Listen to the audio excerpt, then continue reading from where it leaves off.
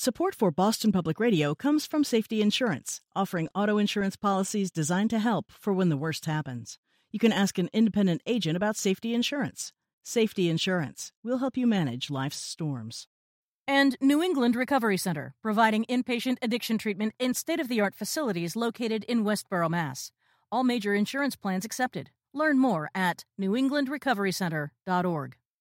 With Trump's impeachment inquiry entering a new phase, the stakes for the Republicans are rising. What's their recourse? To deny the facts, to peddle the story that Ukraine meddled in our elections, and have convenient memory lapses. I do not recall might as well be the GOP's new slogan, even though the party's mascot, the elephant, is known for its ironclad memory. We open the lines and ask you, what hope is there for sane governing? We have two parties operating in two totally different realities. I'm Jared Bowen, and for Marjorie Egan. Since 2000, more than 400,000 Americans have died from opioid overdoses, and as many as 275 have died in one Ohio county alone.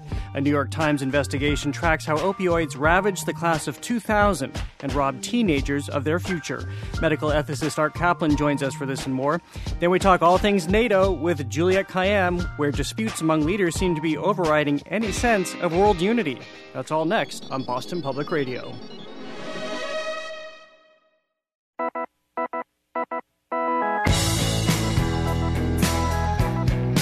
Welcome to Boston Public Radio. I'm Jim Browdy. Marjorie is out. She'll be back tomorrow. Jared Bowen, Executive Arts Editor at WGBH, is sitting in. Hello there, Jared. Hi there. Great to be with you. And a pretty historic day. By the way, the Judiciary Committee hearings, which we are monitoring, we'll bring you updates throughout the day, began at 10 o'clock this morning. 4 law professors were testifying about what the constitutional provision about impeachment means and how it applies to the facts as they see them.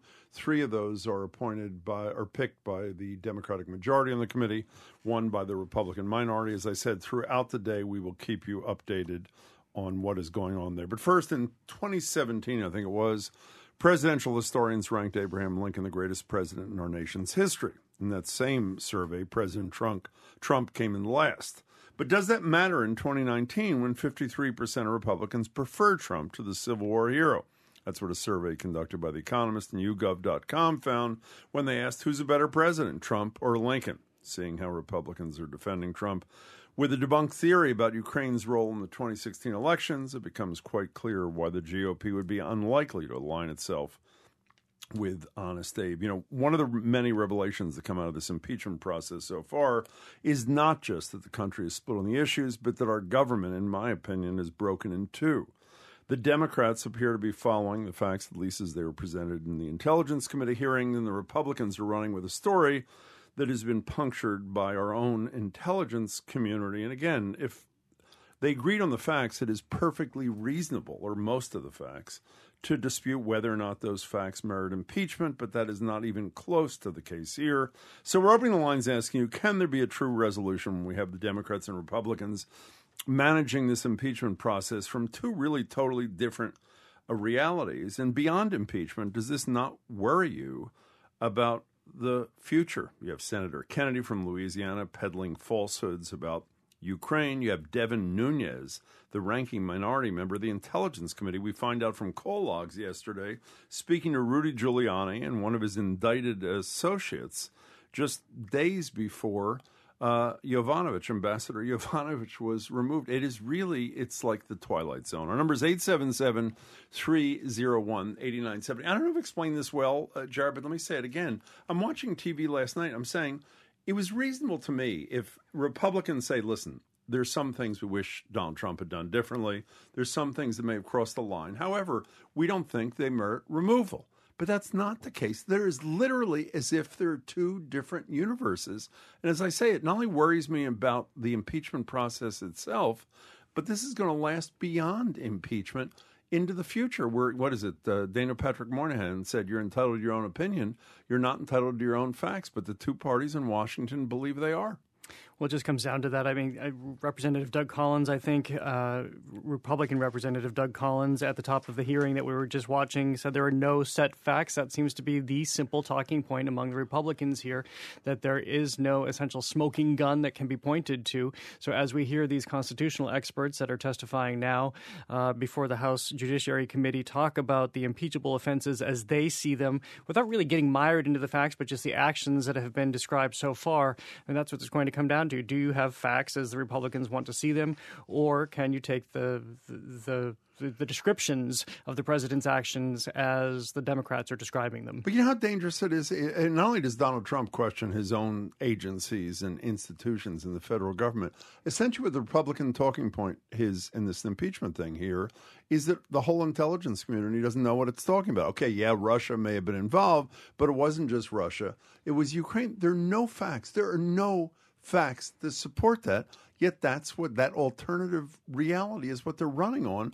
And it seems to me, if that's what prevails throughout this, and I assume it will, on party line votes, that's how we'll approach everything going forward. I did on TV last night, what I'm obsessed with right now is whether or not the world according to Trump, and again, you may love it, you may not like it, the world according to Trump, does it last beyond Donald Trump, or is it just a function of the time that he's president of the United States?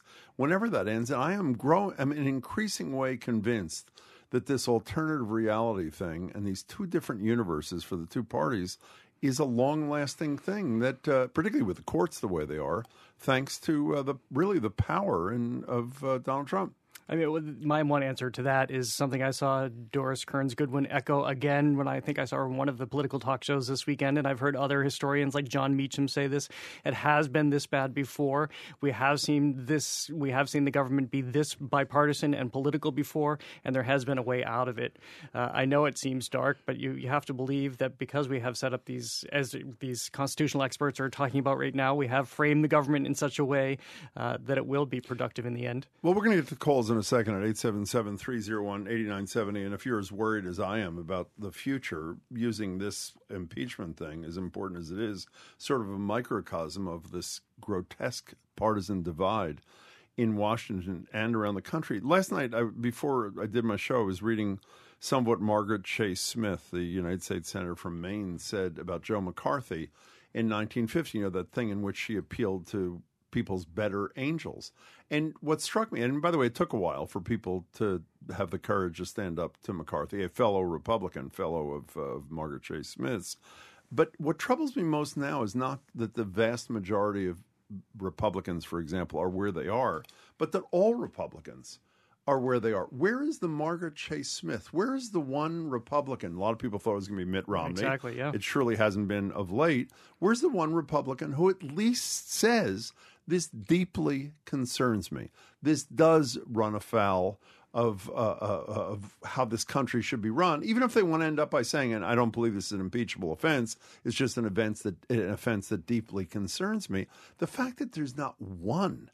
And the assumption is that Dan Goldman, the Democratic counsel in the Intelligence Committee, is right when he was talking to Yovanovitch, is when he's saying to her, why did nobody come to your defense from your boss, other people in the State Department, when you're being smeared with accusations that were not true? Are they just worried that they'll end up with a tweet in their inbox or on their Twitter account from Donald Trump? And Yovanovitch said yes, and I really think that's what it is. He has really changed. You can mock Donald Trump all you want. He has changed the world in this country in ways that are immeasurable, and I think will have some permanence, as I say, particularly because of the impact he's having on the judiciary. The number is 877-301-8970. As I say, the fourth of four professors, Jonathan Turley from GW Law School, I believe he is the one of the four that the Republicans requested testify. They're giving their 10-minute spiels about what the constitutional provision on impeachment says, how it applies to the facts, at least as they see them. And then I assume the warfare will ensue with the Republicans and the Democrats immediately after Turley's testimony. And again, we'll bring you updates throughout the day. Well, talking about facts, too, you have to remember this is also a day in which the New York Times is reporting that the Attorney General is doubting the own internal audit about the start of the Russian interference investigation by the FBI. So when you have essentially the head of the Justice Department questioning his own report, it is murky territory right now. This is Mueller redux. I mean, it really is. His brilliance, and I don't mean this facetiously, on the part when you don't like what you're about to hear, then you do what is being called a prebuttal in terms of the intelligence committee. You preempt what's going to happen. He did the Mueller report according to Barr, which turned out not to be the Mueller report, at least in Soto. And now his inspector general is about to come out with something he doesn't like either. So he's essentially trying to form public opinion before the public sees it. This is such a mess. Again, regardless of where you are in the political spectrum, regardless of about how you feel about a continued presidency of Donald Trump, at least in my mind. Let's start with John and Gardner. You're first on Boston Public Radio with me, Jim Browdy, and Jared Bowen sitting in for Marjorie. Hi, John. Also known as J&J. What's up, boys? How you doing? Hi there. Good. Jim, were your ears ringing yesterday? Why? When you called the storm some sort of nuisance storm or a piddling storm, whatever you called it? I don't know what I said, yeah. Well, come out here and help me move my 2 feet of snow. Will you, brother? No, I got a lot. Hey. We got a lot of email last night saying that you're very myopic. Boston may not be a big deal, but everywhere else is. So my apologies. I'm glad you brought it up. What's up? We all love you anyway, Jim. Well, I'm sure you don't, but go ahead. Jim, no, I love you almost as much. I know you do. Go ahead. Last night I watched the 6 o'clock Fox News program. It's called Special Report. Yeah. They have an hour. I'm going to give you a quick example of why Fox is so good, Jim. They took, and I have no doubt this was coordinated with the Republicans. Kevin McCarthy and the rest of the leadership had a press conference yesterday at 6:10 or something. Mm-hmm. They covered the 21 minutes completely. And you know what the first thing Bret Baier said when he got back? Well, we covered this. It was about 21 minutes. And this afternoon we covered Adam, what's his name? Schiff's press conference. Well, that was at 3:10 in the afternoon. And so they're going to claim they have equal coverage because they showed a press conference at 3 o'clock and one during their main 6 o'clock news. And it was all, of course, just the talking points. But anyway, we're in two different worlds. The people on Fox talk about their facts, and the people on the other cable channels talk about their facts, and nowhere shall the two meet. Yeah, but again, can I tell you, you were singing Marjorie's tune big time. As you know, Marjorie mentions this almost every day, and I'm not being dismissive at all about what the two of you say, but I guess my naive hope was that while partisan news will do what it does, people who are elected to serve not just their constituents, but the United States of America will have a little more honor and honesty and decency, and obviously I'm wrong. I'm just, and by the way, let me be clear here. There's games playing on both sides. I thought Adam Schiff, who did a great job in the Intelligence Committee, was pathetic yesterday, too, when he had his afternoon press conference and he's saying in answer to a question, I think the question was, did he commit impeachable offenses? And his answer is, well, I'm reserving judgment. Well, no, you're not. At the end of the impeachment hearing, his summary was essentially, let's get this guy out of town as fast as we can vote. So obviously they did a focus group, the Democrats did, and said you're supposed to look impartial until the Judiciary Committee has done its thing. And then when they come out with the report, you say, well, obviously I'm now convinced. I mean, be straight, everybody, on all sides, and we might be better off. John, thanks for your call. 877-301-8097. I really am in a frenzy over this. And I know it's not new, but I guess it's because the prebuttal from the Republicans came out, I love that term, 2 days ago, and then the Democratic thing came out last night. And by the way, there are some new facts. I assume most of us, like most of us, thought that it would just be a summary of the testimony. They got these call logs which showed that Devin Nunes, again, the ranking Republican, is talking to Giuliani and Lev, whatever his name is, one of the indicted associates of Giuliani, shortly before Yovanovitch disappears. In several phone calls. Several phone calls. It is so, and the interesting question, we'll ask Juliet Kayyem at noon, does Nunes have to recuse himself? I mean, he is now, as the term we've all learned, a fact witness in this case. He is named as somebody who was involved in the guys that were peddling this crap in Ukraine. In any case, Carolyn and Worcester, you're next on Boston Public Radio. Hi. Hi. Well, you wonder why the Republicans are as they are. The whole thing has become religionized. The worst of religion has won. Remember that bumper sticker, God said it, I believe it. that settles it. Well, now it's Trump said it. I believe it. That settles it. I think that is what it is. In a nutshell, pardon me? Yeah, I think you're right. Yeah, and there's no hope. I mean, you talk to religious people, and they'll look at you and go, well, no, that's in the Bible, and I believe it, and I don't need facts. Well, they've just transferred that whole mindset over to religion, and they don't need facts. Trump said it, they believe it, that's it. Well, as we heard, what did Rick Perry say? He's the chosen one last week. Well, Donald Trump sort of said he was the chosen one, too, so I guess there is that connection. Carolyn, thanks for the call. And, the other thing is it's not just troubling the elected officials who know better because they have access to all these intelligence reports. Obviously, they wouldn't be playing this game if they didn't believe their constituents were okay with this. It is okay to say Ukraine interfered in the 2016 election, even though there's no evidence it did, because I assume the folks back home are buying that too, I guess. I mean, the opportunity that I've had to ask more high-profile people in this country who are experts in these matters, everyone goes back to the same thing. When you ask why there isn't more resistance from the Republican Party to even be open to understanding some of what the Democrats might be arguing, it all goes back. They say the same thing, fear. But they never trace that forward. What does fear mean? So they get voted out of office. Is that the be-all, end-all? Do they fear livelihood is at stake if they do get voted out of office? But fundamentally, that's what everyone says. This is driven completely by fear, and that's why you haven't seen more Republicans offer any skepticism whatsoever. By the way, standing up to people in power who have some control over your life, I'm not suggesting it is easy at all, and Donald Trump wields it with very skillfully, I would argue. But again, I'll say it for the 500th time. I know it's driving people nuts. Where's one person saying it? Where's one person saying? Remember the guy that I've mentioned to you all repeatedly, my favorite congressman, Francis, whatever his name is, from Florida. What was his name? Francis Rooney? Who's the guy who... Rooney, thank you, Arjun. He's the guy who stood up and said, I do have some serious questions. He was a congressman from Florida. And we're all saying, good for you, even if you don't vote for impeachment, at least you have an open mind, unlike a lot of your colleagues. What did he announce the day after he announced that? That he's retiring from Congress. It's like a comedy. It is unbelievable. Where's the Margaret Chase Smith in the Republican Party willing to at least challenge some of the fictional narrative, to quote Fiona Hill, vis-a-vis this Ukraine thing?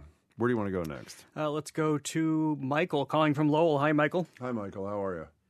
Hello, gentlemen. Glad I got through today. Good. I'm trying to figure out which is more despicable. What these gentlemen in the minority are espousing at the hearings, or that they just, if they really believe that, or if they're just saying that to satisfy a base, which is, I think, I can't decide which is more despicable. Well, one thing I can say, I mean, I don't know if you're asking which is true. It is not remotely possible. Well, I don't think either of them are true. Well, it's not possible that there are a lot of really smart members of Congress, some not so smart. It is not remotely possible that the majority of Republicans in Congress believe that Donald Trump did nothing wrong, and even if it's not impeachable in their mind, and that Ukraine was the primary mover with this CrowdStrike thing and the 2016. It's just not possible. It's not possible. And that's why, Michael, almost every time we have a Democratic member of Congress on the show, I always ask, what do they say? What do your Republican colleagues with whom you are friendly, what do they say in the cloakroom? What do they say at the gym? What do they say when you're eating lunch in private? And, almost every one of them say, and I have no way to prove that this is true, that they know how pathetic this is, but that they have no choice. Maybe it's the fear thing that Jerry was talking about. Michael, thanks for the call. All right, we are talking about a split-screen reality in Washington, asking you if the impeachment process is being jeopardized by partisan politics as the House Judiciary Committee impeachment hearings are underway. The conversation continues on 89.7 WGBH, Boston Public Radio.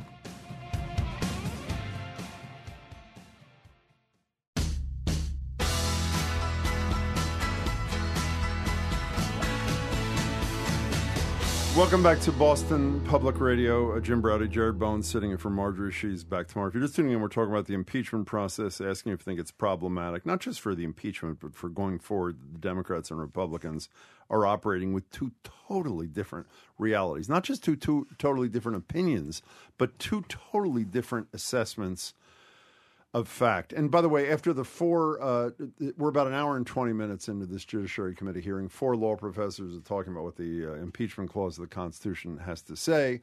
And what is mostly happening in between procedural motions being made by Republicans, and I was not aware of this, but on the Judiciary Committee, you are automatically entitled to a roll call vote. So every time there's a motion from the Republicans and then there's a move to table it by a Democrat, the Democrats obviously win because they have more members of the committee, and then the Republicans ask for a roll call vote, which they're entitled to, and all 41 members have to be asked individually what their vote is. So it's causing this to be not only a slow process, but I'm assuming part of the goal is to have people turn off the television or turn off the radio or stop monitoring this thing here or elsewhere. And I would bet that it's probably working. Jeff, you're in West Warwick, Rhode Island. You're next on Boston Public Radio. Hey there.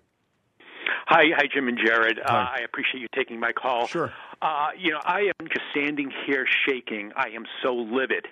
I'm constantly grinding my teeth. I mean,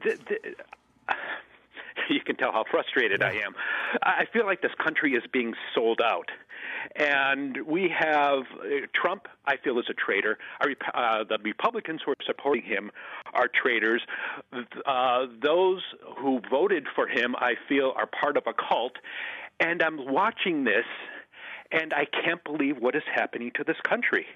How will this country ever return to where it was, where we have any sort of respect? Well, it's interesting you say that. Jared and I, during the brief break, were going back and forth. Jared is more where Marjorie at least used to be. You want to state what your position is, Jared, there? Which is based on what I hear the great historians of our time talk about, that we've been here before, it's been worse, and we have gotten ourselves out of it. And I think as somebody who can't look at another 60 years of my life, if I live that long, to look at this so negatively, I think that we will find a way out of it. But we have to hit bottom, and we are. And Jeff, my response to wait, I'm not going to cut you off. My response to Jared's optimism, if I may call it that, is what he and others who share his worldview, which I wish I did, leave out, is the judiciary. Is that even if times change and members of Congress who are obstructionists on both sides disappear, 42-year-old federal judges don't disappear for decades. And if they are Trumpian in outlook and are locked in to that worldview, I think change will come much more slowly. But go ahead, Jeff. You can finish up. I feel that the judiciary has been hijacked, and we didn't have social media 50 years ago or 30 years ago. This is something totally new, and when you can start tweeting on an instant basis, and people around the world see what's coming from you, the President of the United States, it's no wonder that we don't have the respect we used to. I mean, it's happening practically overnight, and that is what's killing me. Jeff, absolutely killing me. Thank you for your call. I wish you better health, at least psychological health. One thing I should say, when you say, I think you use the expression the federal judiciary is being hijacked, I don't agree.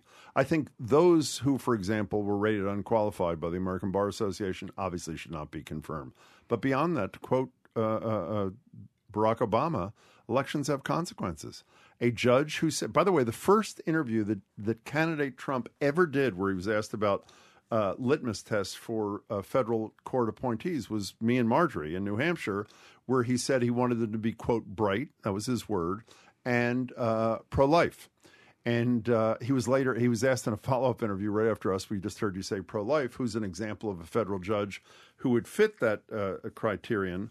And he cited his sister, who was a federal court judge, not realizing that his sister was actually pro-choice, which details. But the point is, Jeff, he said what he was going to pick, and other than those who are unqualified, he's entitled to pick very conservative judges because that's what a president does. By the way, John Turley, just a quick summary of the testimony from the 4 law professors so far. John Turley was the man picked from GW, who was the GW Law School, who was picked by the Republican minority. He was the sole one, according to one of our colleague Zoe, to say he was concerned about the proceedings. He says Trump's call was, meaning the July 25th call, was far from perfect. The House has every right to inquire, seek impeachment, but this is not how you impeach a president. He said they're unsubpoenaed witnesses. This has moved too fast, and that is true. And some of the witnesses who didn't appear, the Democrats chose not to subpoena because they didn't want to delay the process. Turley, I think in a good faith kind of way, suggests that was a rush to judgment that was a mistake. And I think there may be some merit to that. 877-301-8970. Let's go to Lori in Middleborough. Hi, Lori. Hi, Lori. Hi, guys. How you doing? Great. So I have just 2 points. One of them, I'm a religious ed director for teenagers. I've been doing it for over 20 years. Yep. And one of the things, I think this has started a while ago because I know I've seen the change in them. And that's a thing called relative truth. Like, what's true for you is true. And a lot of people kind of go down that road of, well, we want to give everybody we want to be nice to everybody. Everybody can have their own opinions, their own truth. And kids over the years, it used to be that cheating was definitely wrong. Now it's like, well, it's not really wrong because some people need to do it and everybody does it. And I think this lends itself to where we find ourselves with Trump. I think you were totally right. You know who started this? I think it was actually our friend Chuck Todd on Meet the Press had Kellyanne Conway on, and I believe she coined the phrase alternative facts. I think it was her. I know it was her. I think it was on Meet the Press. And from that moment on, it was acceptable, as you said, your kids believe, that facts are not facts. Everybody's entitled to their own facts, which they didn't used to be. But I think you say it very well, Lori. Thank you for the call. 877-301-8970. The caller Jeff a while ago, he did poke one. He found the Achilles heel in my optimism, which is I also worry about the social media. And I think if you go back to the historians, they will argue that media has changed or the forms of media have changed and advanced in every generation. But we are seeing it so fast now that you can see this, as he was saying, reinforced instantaneously. And I think it probably goes into a lot of what Lori was saying, too, especially if you have what you want to believe echoed in the echo chamber that is social media, this world, it's easier to be in that realm now, I think. I also want to be clear so that people don't think that I'm as naive as I may sound. I actually believe in partisanship. I like partisan arguing and debate and that sort of stuff. It's just this is so hyper partisan. It is so fact free and so uncivil in so many ways. And again, it's playing out in the impeachment thing. I think we all know what the likely outcome is going to be. Impeachment in the House with no Republican votes. Acquittal in the Senate with no Democratic votes for acquittal, but a majority of Republicans there.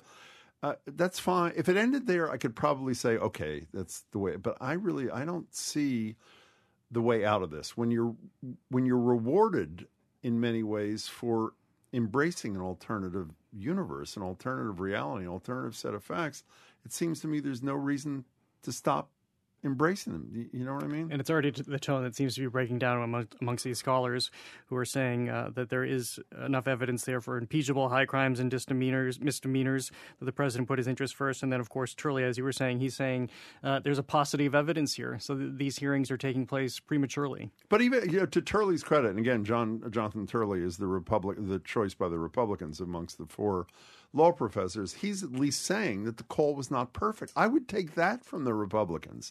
I mean, if you read I didn't read the whole prebuttal. I read a summary of the Republicans' prebuttal, and essentially they're saying there was nothing wrong, nothing to see here.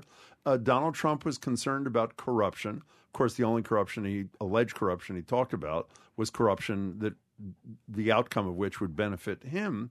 But they're not even willing to say there was imperfection. It's really, I think, really troubling for our country, well beyond whatever the Congress does. All right, well, coming up, could living in a red state mean living in a code blue state? Why are the mortality rates in the U.S. higher in Republican parts of the country? We'll find out from medical ethicist Art Kaplan, who joins us for that and more. That's all next on 89.7 WGBH, Boston Public Radio.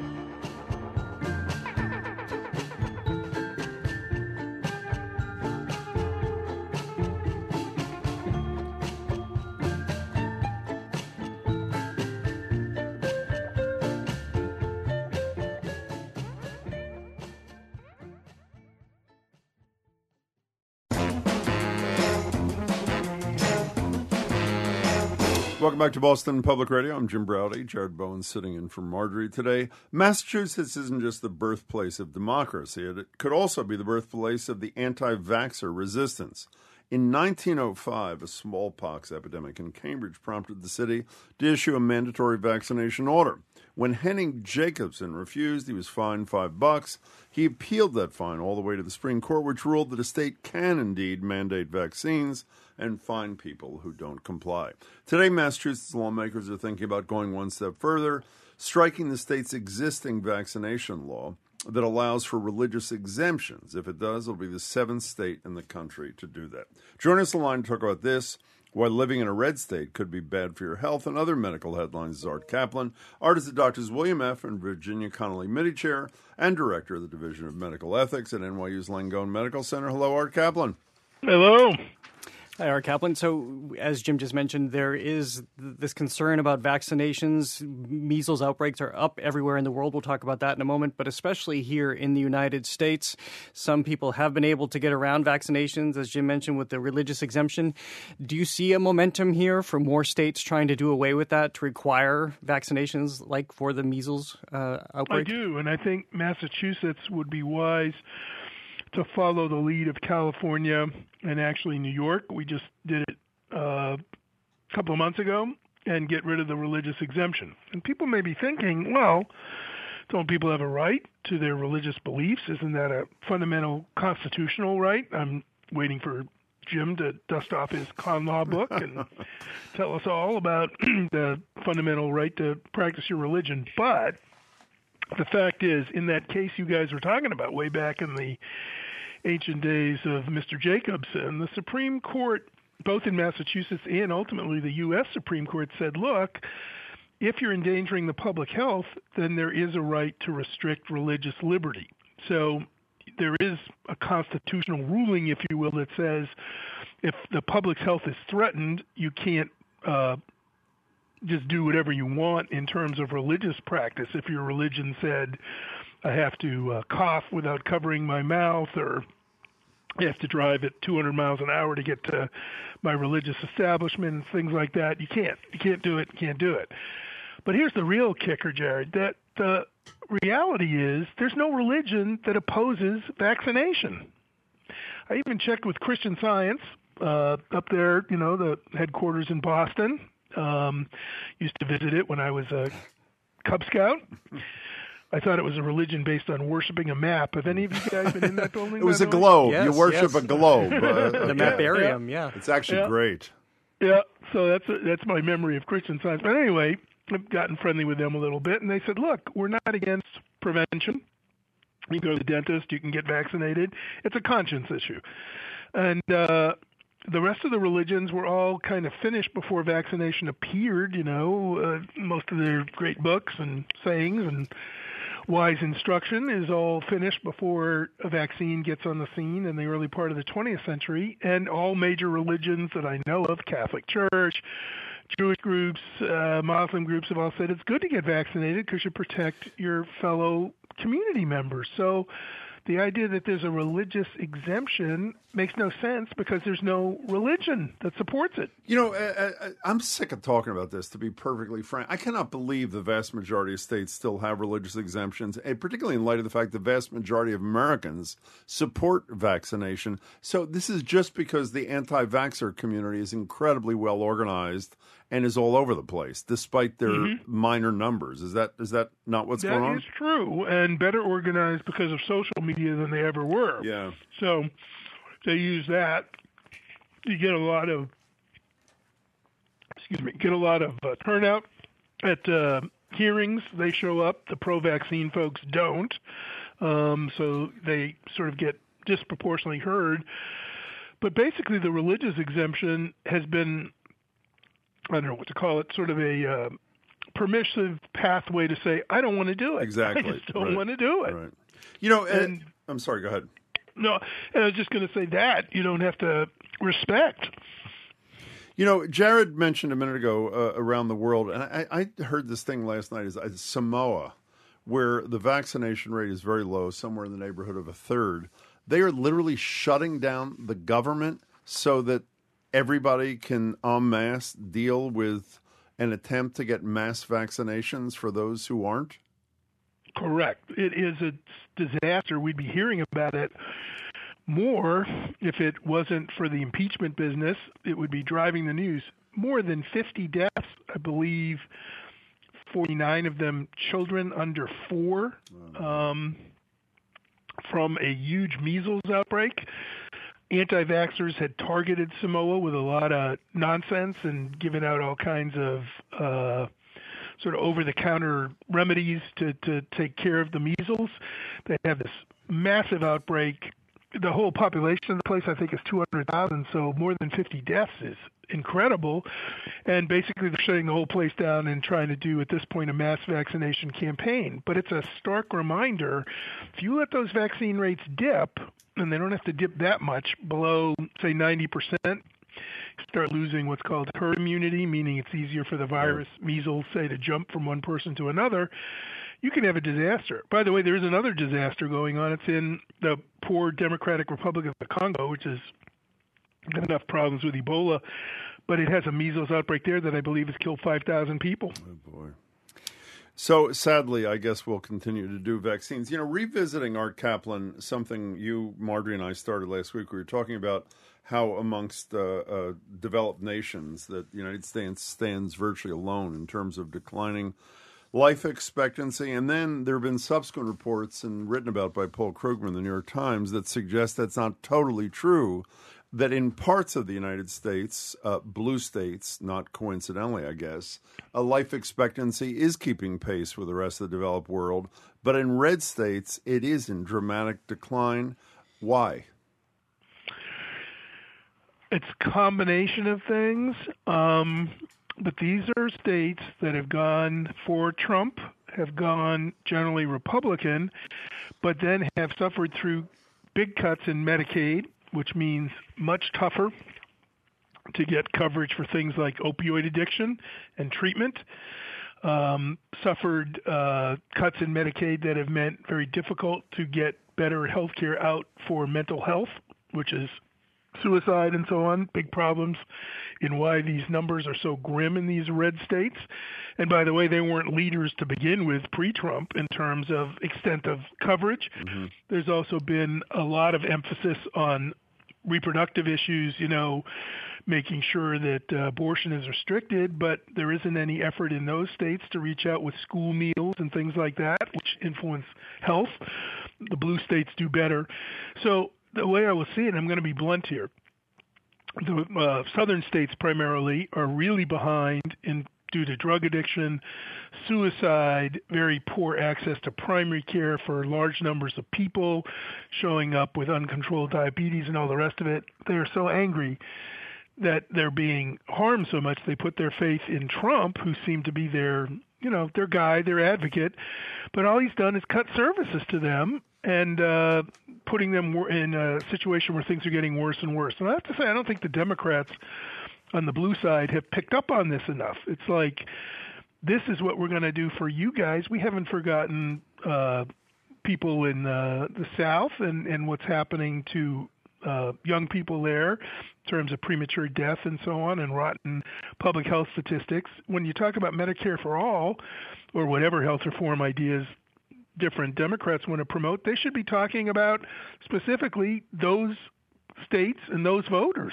Well, they should be, forget Medicare for all, even if you're an Affordable Care Act person, as you touched upon a second ago, the failure of some Republican governors to accept free Medicaid, free federal money for Medicaid expansion is basically saying, screw you to poor people and their health in these states long before this life expectancy thing. It's unconscionable. And by the way, let's be blunt about something else. This is not just a poor black person problem in the South. It's a poor white person problem in the South. Their rates are tipping in an awful direction in terms of premature death. And so, again, I mean, we're all here trying to give it political advice, but you basically have to say, you're looking in the wrong direction. If you want help for your health, do not look to the Republicans. Don't look to their governors. Don't look to Trump. They don't care. They're making the cuts. You need somebody to throw that safety net out there. We're talking to Art Kaplan, medical ethicist. We're talking about the beginning of the show. There's this fascinating story in the New York Times about the class of 2000 and one particular community in Ohio, which has just been ravaged by the opioid epidemic.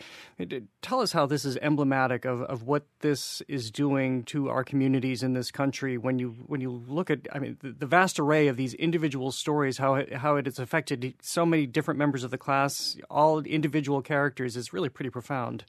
Yeah, they studied a little. I forgot the name of the town. It was a little rural town in Ohio. Miniford. Yeah. And tracked the graduating class out and basically saw. I think I'm going to get this number right. 32% with opioid addiction problems and an inordinate amount of deaths.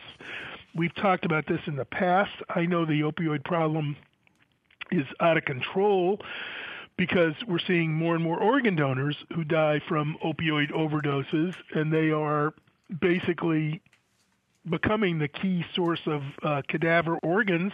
They're young people dying, of overdose, and the New York Times story just reinforces it. I urge everybody to take a look, Google it up. It's so awful, so sad, so tragic.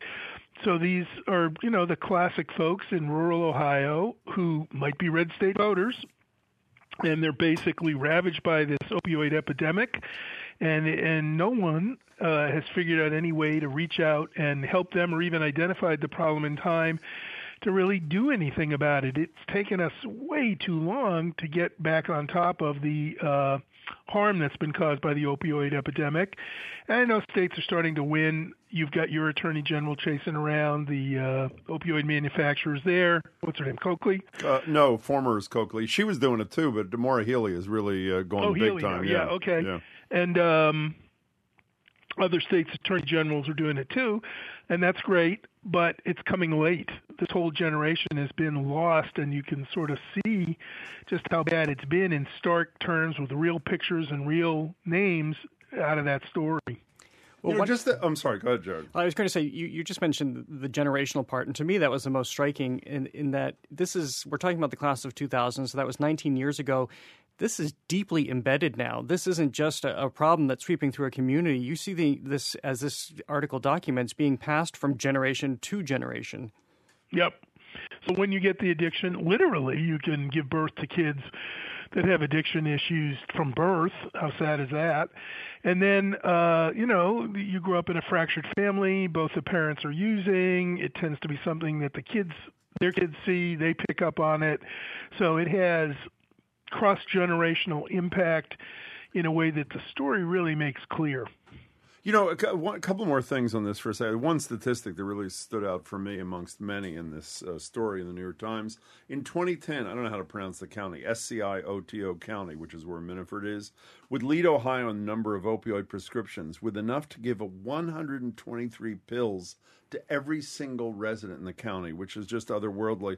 And you mentioned Healy.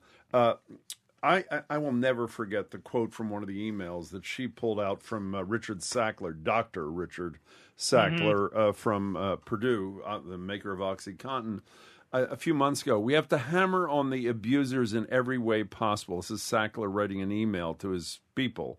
They are the culprits, the abusers are. They are the culprits in the problem. They are reckless criminals. And just this morning, talk about good timing, STAT, which is a piece of the Boston Globe, which has done brilliant work on health, technology, that sort of stuff.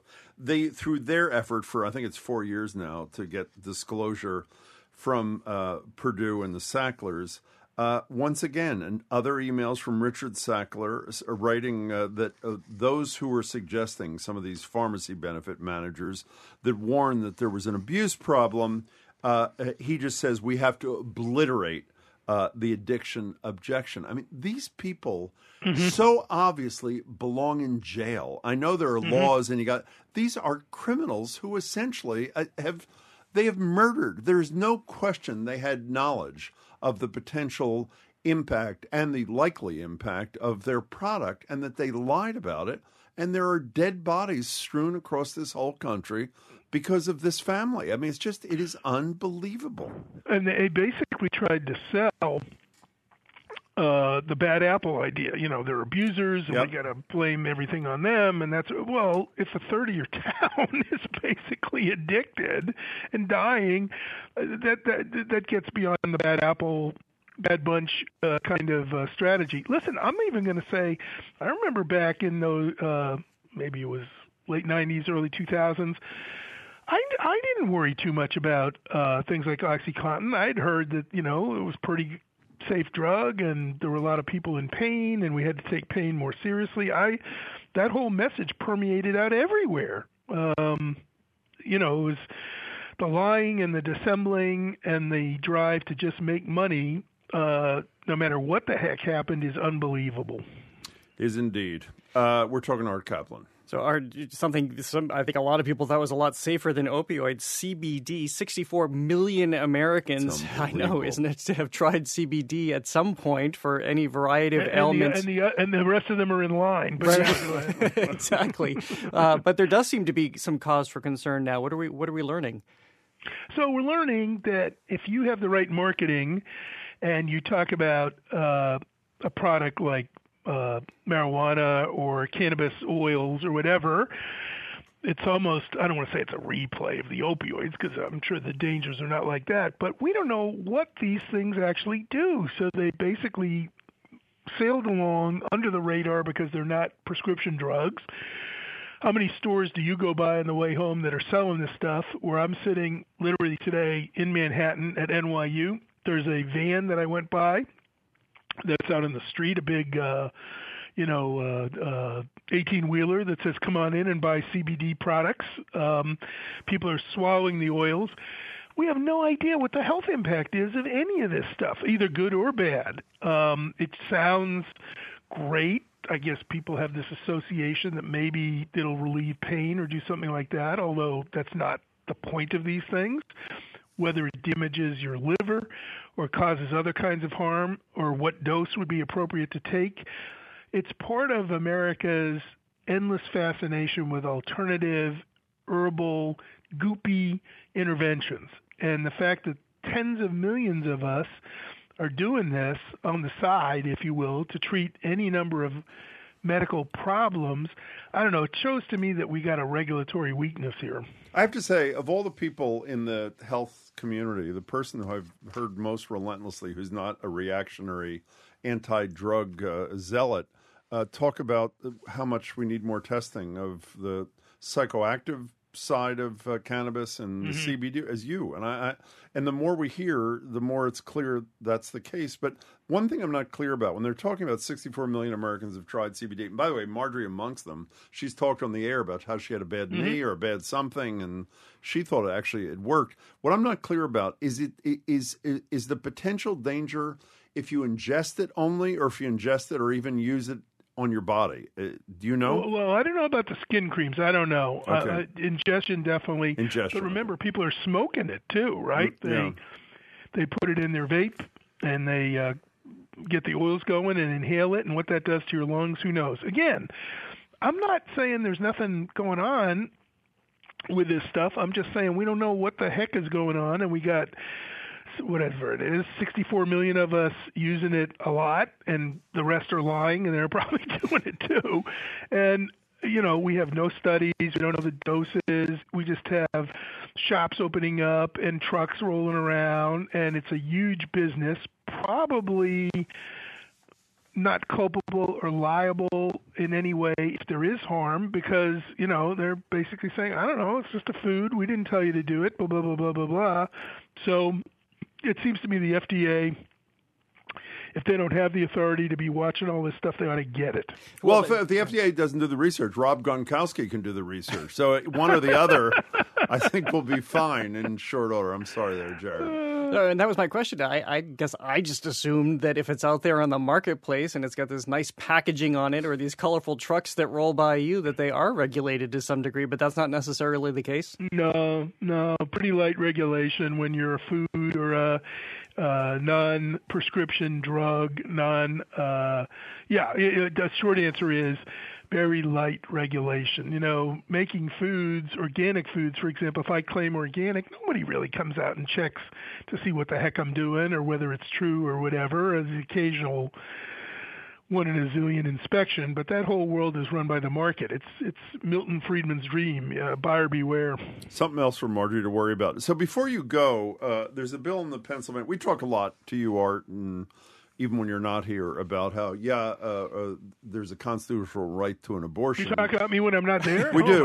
We do, actually. That's what we spend most of our time doing, on and off air. But the ability to access the constitutional right and having it are obviously two different animals. There's a bill now in the Pennsylvania legislature, I've never heard this one before, that essentially wants to mandate that there be funerals and death certificates for fertilized eggs beyond what is the obvious agenda here. How do you even know about what happened to most fertilized eggs to begin with? Well, I can tell you what happens to a large number of them, probably 45 to 50%, spontaneously abort within the first few days after they're fertilized. And if you were going to move in the direction of funerals there, you'd have a lot of funerals, and how you'd figure out that had even happened, who knows. That legislation is beyond cruel and beyond ridiculous. Many people would be psychologically devastated if they had to do that. Whatever their belief is about the moral status of a fertilized egg, a number of them don't implant, so I don't consider them embryos. You'd be having a funeral for a potential embryo. So obviously, the ideology here is completely out of sync with the science, and I'm going to say the ideology is completely out of sync with what's in the best interests of women. I think spontaneous abortion, miscarriage, these are horrible things, and they have to be dealt with, in each person's own way. I don't really need the state telling me how to deal with it. A quick an aside before you go. I had last night. I had on the 50th anniversary of Our Bodies Ourselves.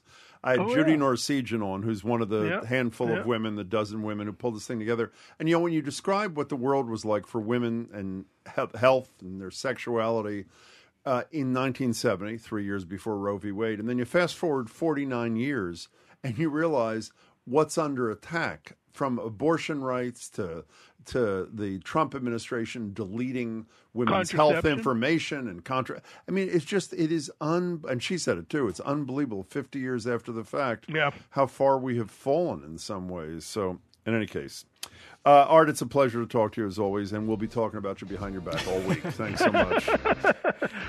Very good. See ya. I only ever hear them say nice things, Art. Well, there you go.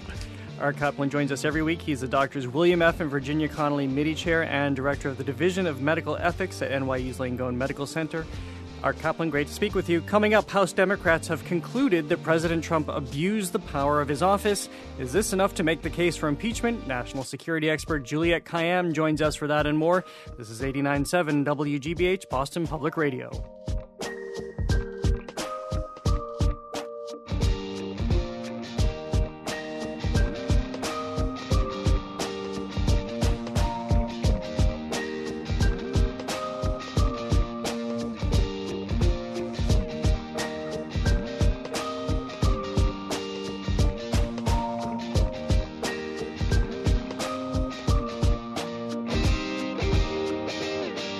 Now the House Intelligence Committee has wrapped up its fact-finding mission. It's on to Act 2 with the House Judiciary Committee deciding on how to proceed. National security expert Juliette Kayyem joins us for day one of the Judiciary impeachment hearing and more.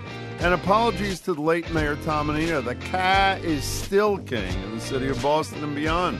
We talked to the Globe's Andrew Ryan about their investigation into our traffic hell, which nearly throws our government officials under the bus, except the problem is, turns out we don't have enough of those either. I'm Jared Boning for Marjorie Egan. If any of you have loser's remorse that Boston failed to win the Amazon HQ sweepstakes, Nancy Kane might have you rejoicing instead. She joins us for an update on how the tech giant's reach is affecting the communities it has moved into. Then we're a little bit country, a little bit Rachmaninoff with our quarterly concert roundtable. That's all next on Boston Public Radio.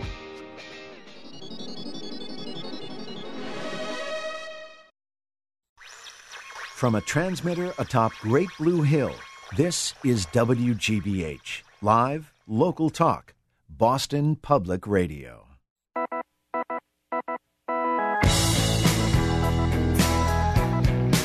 Welcome back to Boston Public Radio. I'm Jim Browdy. Marjorie has a day off. She'll be back tomorrow. Jared Bowen, Executive Arts Editor at GBH, is sitting in. Hello again, Jared. Hello again. Here with us in Studio 3 to take on the latest national security headlines is Juliette Kayyem. Juliette's an analyst for CNN, former Assistant Secretary at the Department of Homeland Security, and Faculty Chair of the Homeland Security Program at Harvard's Kennedy School. Hello, Juliette. Hello. Hi there. Well, Hey, Jerry. Hi. How I know are what you? you've been doing this morning. Yes, I was supposed to be on a flight and it got canceled. So instead, Good for us. the alternative was is watching the hearings. Actually, listening to them. I was listening to them on a different radio station,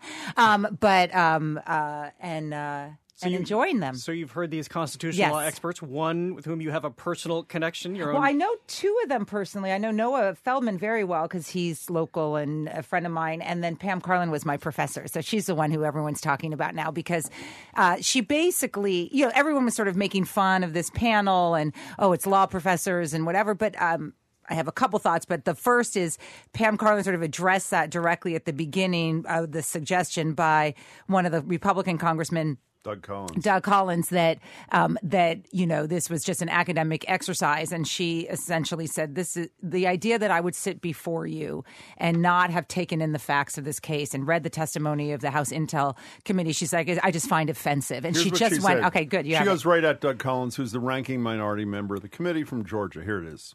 And here, Mr. Collins, I would like to say to you, sir, that I read transcripts of every one of the witnesses who appeared in the live hearing because I would not speak about these things without reviewing the facts. So I'm insulted by the suggestion that as a law professor I don't care about those facts. But everything I read on those occasions tells me that when President Trump invited, indeed demanded foreign involvement in our upcoming election, he struck at the very heart of what makes this a republic to which we pledge allegiance. I think that's the part. I think that's where she said, by the way, I was reading all through Thanksgiving. It was so bad that we had to order a turkey through the mail. Yeah, exactly. A cooked turkey. She really did take on this idea that this is just an academic enterprise. And so how I'm looking at it right now, obviously, we're the questioning of from the majority from the House is going on right now. There's substance, of course. 3 of the 4 of the law professors essentially are saying if this is clearly impeachable, and if this is not impeachable, we either live in a dictatorship or a monarchy. Like, in other words, there's just no options here. Jonathan Turley is a Republican witness, made it clear that he had not voted for Donald Trump. He obviously, as people are noting online, was for the impeachment of Bill Clinton. To me, that just seems inconceivable. You can, as someone legally looking at this, forget the politics of it, that you could find impeachable offenses with Bill Clinton and not with Donald Trump. I mean, that just seems. But anyway, the thing that I want. That I find interesting about this is, and I said this on the show at least last week, I thought the House Intel Committee hearings were important. They were heroic. There were heroes made out of them, Fiona Hill, the ambassador, others. But I was frustrated because they were about Ukraine and Ukraine's fledgling democracy and the beauty of Ukraine and its people as they struggle to break free of Russian influence and the war with Russia. And there was nothing about the United States. And as I've been saying on air for the last... What do you mean nothing about the United States? It wasn't that this was an assault on the American public and our voting independence. And none of them spoke to that. And I think, and it sort of frustrates me in many ways, but also because if you look at what Donald Trump did through the lens of the national security interest of Ukraine for the United States, you're forgetting a key piece of what was going on, which was, of course, election interference again in 2020. And so in some ways, I'm sort of mentioning a lot of different things in this answer, but of course, Adam Schiff's committee has now issued a report. Adam Schiff, I thought, was successful in bringing the narrative back to election independence. Ukraine is sort of the history of Ukraine is sort of a small part of that narrative, because honestly, Donald Trump can punch down to any country, Ukraine, Lebanon, you pick it, Brazil. There's no dearth of countries that he can abuse because he's the president of the United States. That really the affront is to the American public. And so why I'm animated about today is it's about our interest as citizens in having a president who does not welcome foreign interference in our elections, nor seek favor, personal favor by essentially blackmailing other countries. I will say, I don't know if you mentioned this, but Pam Karlan had a great analogy in her opening where she says, imagine that you're, in Louisiana. She picks one of the states where one of the Republicans is from. You've been devastated by a hurricane. Congress has authorized funds to help you with the disaster relief. The president, you're the governor. You're running against the governor, and the president calls the governor or something like this, and calls the governor and says, I know you want those funds. I know you want those funds, but, I really need you to find out dirt about X, Y, or Z. No rational person would view that as acceptable behavior or anything short of a quid pro quo or a bribe. So I thought her bringing it back to the United States is really important, because I think the American public needs to know this is not a national security issue. It's a democracy issue. Yeah, I want to get back to some new things in a minute. Yeah. We learned when the Democratic version of the Intelligence Committee was released last night. But I'm going to sound so petty after your grand statement just now. I think the Democrats in a small way got outflanked again this morning. I'll tell you why. Right. You mentioned in passing Turley, who does not believe this is an impeachable offense, opening by saying, which I think is powerful, I'm not a Trump supporter. Right. I voted for Obama, I voted for Clinton, et cetera. If I was the Democrat and I was Jerry Nadler and I was about to pick 3 law professors, I would have picked at least one of the who Republicans was not an ideological critic of Donald Trump. Right. I'd pick. There've got to be a lot of conservative law professors. It's very interesting you say that. I had not thought about that, but a couple of them are piping up on Twitter and saying, to the extent the Republicans have, I don't know if Turley's a Democrat. He said he did not vote for Trump. It may have been that he voted for his dog. That doesn't make him. Whatever it is, he voted, but he did vote. No, he said he said in the past he's voted for Democrats, Obama and Clinton. Right, but I think that I think they would have been smart to do that. I don't think it's necessarily, they're going to necessarily end this hearing. I think the takeaway from this hearing, I think Pam Karlan will be the breakout star. I agree. In her but you do not agree that if there was somebody there who said, I agree with that. I'm in the Federalist Society. Right. I love some of the judicial picks. I cloaked for Justice picks. Scalia. Exactly. Right, and there are people like that. That would be memorable. One clerked for Souter, another for Blackmun, not to say that that they're partisan, of course, but they're appointed by Republicans, so maybe that was part of how those, Souter is hard to I know. But Republicans ended up hating him because he wasn't Republican enough. No, I agree with you. And those people are out there. Those are that is the George Conways of the legal law schools. Community that or the Republican scholars who are for impeachment form a huge part of the Never Trumper initiative, and I think you're probably right on that. But I'm not saying it's the biggest thing. I'm saying it would have stuck in the minds of people who are still tuned. Can we get to the report from last night? Yeah. We don't have to revisit the conclusions that were pretty obvious from the testimony, but talk for a minute about what we learned about the ranking minority member, Devin Nunes, of the Intelligence Committee, Rudy Giuliani. What did we learn from phone logs? I think, multiple phone logs. I think just the takeaway is Nunes is both juror and co-defendant, and so that's like sort of a weird place to be, and one would never imagine that that is logical, and it's not. Nunes has had such a tortured relationship with the idea of intelligence from the beginning. He has been recused. He was recused from the Russia investigation. There's a famous story of him, jumping in a car and going to the White House because something happened. it is such a shame that he is the head of that committee, because that committee was known for its nonpartisanship in fundamental ways in the national security realm, and the had Senate been is still operating in many ways. Yeah, but Burr is being a little bit odd lately. But yeah, definitely. No, I think Burr and Warner, the Republican and Democrat, are good in that sense. So Nunes, what we've discovered, and Schiff sort of hinted at this during some of the testimony a couple weeks ago, is he is actually a key player in the Giuliani-Ukraine OMB nexus through these phone calls and through his meetings with some of these Ukrainian I can't believe these people are in our life, like the Ukrainian henchmen. Lev, the indicted guys, and never says anything nor recuses himself from the investigation. Nunes is someone on legal scholar, which I'll only quote from because I don't know this, said, it's just clear that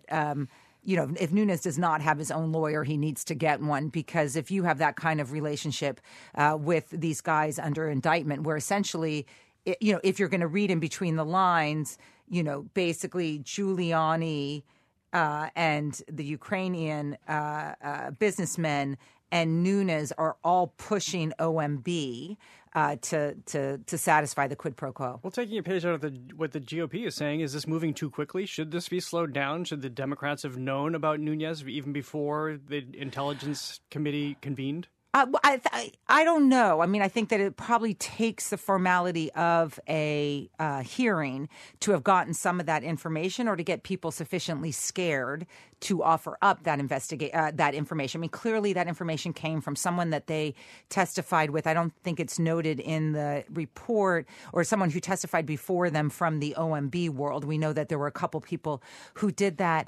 I've definitely, because impeachment is both a legal and a political conclusion.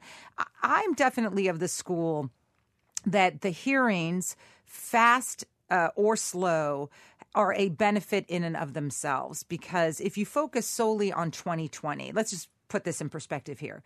Mueller comes out with his report, and the next day, Donald Trump does a quid pro quo with Ukraine.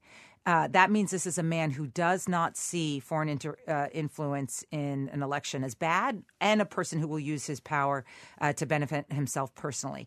So if you're going to try to stop that, there are multiple means to stop that. One is impeachment. One is criminal indictments against his peers. And another is an election, but the election may be tainted because of what the president is doing.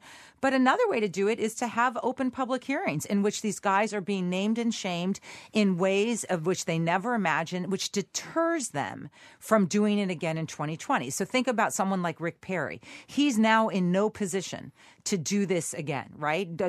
Pence, who wants to be president, is unlikely to get his hands dirty again. So I would view impeachment as one of 5 or 6 options available, the most draconian, I guess, available to protect the 2020 election. And that's why I have been a late convert to these hearings, and I was late, but I now am totally on board. If you want to deter these guys from using their power, from doing it again, this is one of the ways that you do it, regardless of what happens on the other end. Regardless of whether or not it ends up moving more people in the direction of the guy who's being investigated. It might. I mean, at this stage, gaming Trump supporters, like, we're bad at it, but also, it also galvanizes people to recognize just the corruption at the core of this family. I mean, this is a freaking entire family. I mean, it's like, where do people like that come from? But I guess I know. So at the same time, talk about it, Marjorie was saying the other day, literally, you need 5 heads to follow everything that's going on. While this is happening in Washington, in Madrid, we talked to Bill McKibben yesterday. Yeah. There is obviously COP25, where the United States has sent very, very low-level participants, and obviously we're not a participant in a serious way after having given notice of withdrawal recently from the Paris Climate Accord. And in London, the president is there for NATO. Was there. And, he said, no press conference, I'm going home. And the major takeaway, it appears, is a bunch of foreign leaders, including Justin Trudeau, talking at an event and overheard leaders of allied nations mocking the president of the United States and talking about how his staff, I think the word was agog during one of the press conferences. I mean, how far have we gone? The United States has fallen in terms of the world of our allies. Right. This is such a... I'm of multiple minds on this. I'm mad at Justin Trudeau, and it's funny. It's what we all think about Trump. You're probably sort of glad that these other leaders recognize what we recognize in Donald Trump, that he's an embarrassment to the United States abroad. It confirms what we know, and it also shows Trump's weakness internationally. I mean, I do think the attitude towards Donald Trump 2 years ago at NATO as compared to now they just don't care, right? This is a man who's, if he wins in 2020, then maybe it matters, but they can buy out a year. They can definitely buy out a year. I mean, budgeting for NATO is 3 or 4 years in advance. Nothing this guy does is going to be permanent to NATO at this stage. But I'm mad that, Justin Trudeau has been prime minister for a long time. That was a public place. It was unforced error because that the president takes everything personally. And on a substantive issue, I do worry that this is just given how sensitive the president is. I do worry that this is going to impact a really important piece of legislation, which ought to be done this month, which is NAFTA 2 or the USMCA. It is. I think it's going to be an important piece of legislation that has bipartisan support. I would not put it past Donald Trump to veto it just to spite Justin Trudeau. But it's one of his priorities. I mean, it seems to me we were having this discussion a couple of days ago. He only has priorities. It seems to me that if the Democrats do proceed with this, that Donald Trump gets a lot of play come election time, because one of the Democrats' themes is, what has he done on all the pledges he made you in 2016, from a tax cut to the middle class to a wall paid for by Mexico? Well, a lot of workers in this country care deeply about a reformed NAFTA, and if the Democrats give it to him, he may be upset with Justin Trudeau, but I'm guessing he gets him at him elsewhere in other ways, because this is a real victory for this president. Would it not be? I agree, but I don't. You've encountered. I mean, you've been watching him for 3 years.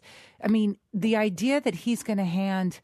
I mean, he doesn't take the long view, right? If people criticize Obama for being, for believing too long view, right? Like, for believing too wholeheartedly that the course of American history arcs towards justice. Donald Trump is just pure response, and jumping on a plane to return home is one of them, which is what he did. Before we move off what's happening in Europe, Boris Johnson doesn't want the president anywhere near him, or didn't want it over the last 24 hours, so as not to influence the election there, given that a lot of Britons don't like the president. Angela Merkel is a lame duck at this point, so she's not really in the picture in the last 24 hours. But Emmanuel Macron is in a very big way. Yeah. What's the significance of him standing up to the president, almost slapping him down and saying, take this seriously, for what Emmanuel Macron represents politically? I think it's a terror. I mean, it was the lost story of yesterday, because remember, the morning opened up with that.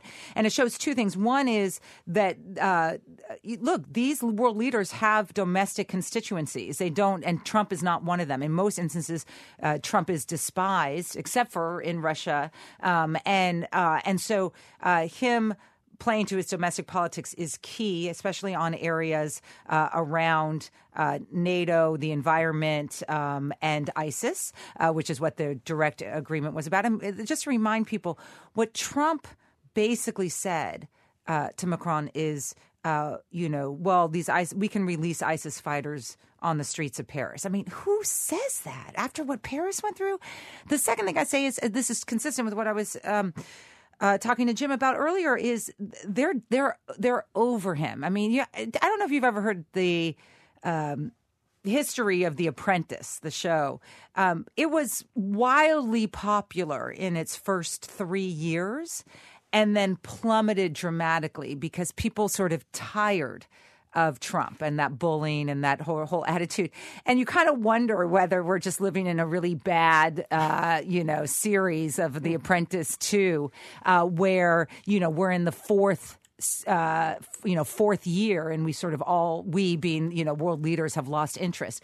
They're buying out their time now. We will have nothing significant of international making, except for possibly NAFTA 2, then in the next 9 years. If you're a world leader and his popularity is 80 or 90% in your country, what's 10 months? Well, you think, but China would cut a deal with him if he was willing to cut a deal with China, despite that comment 2 days ago about maybe it's better to wait till after the election.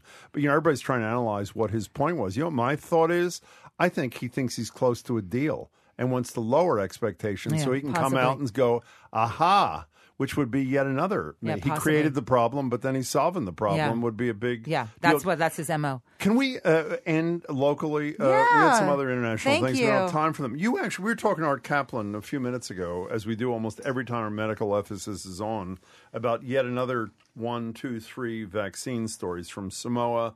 The Massachusetts story, man. State House. Jeez. You were at the State House for the hearing? I testified. Why were you there? Security mom. One is that, but I view, as you know, Homeland Security is minimizing risk to our communities and in particular our kids. Security mom. I am the faculty chair of a global health and security program, which looks at the challenges of looks at the nexus between global health challenges and national security, because I think there are.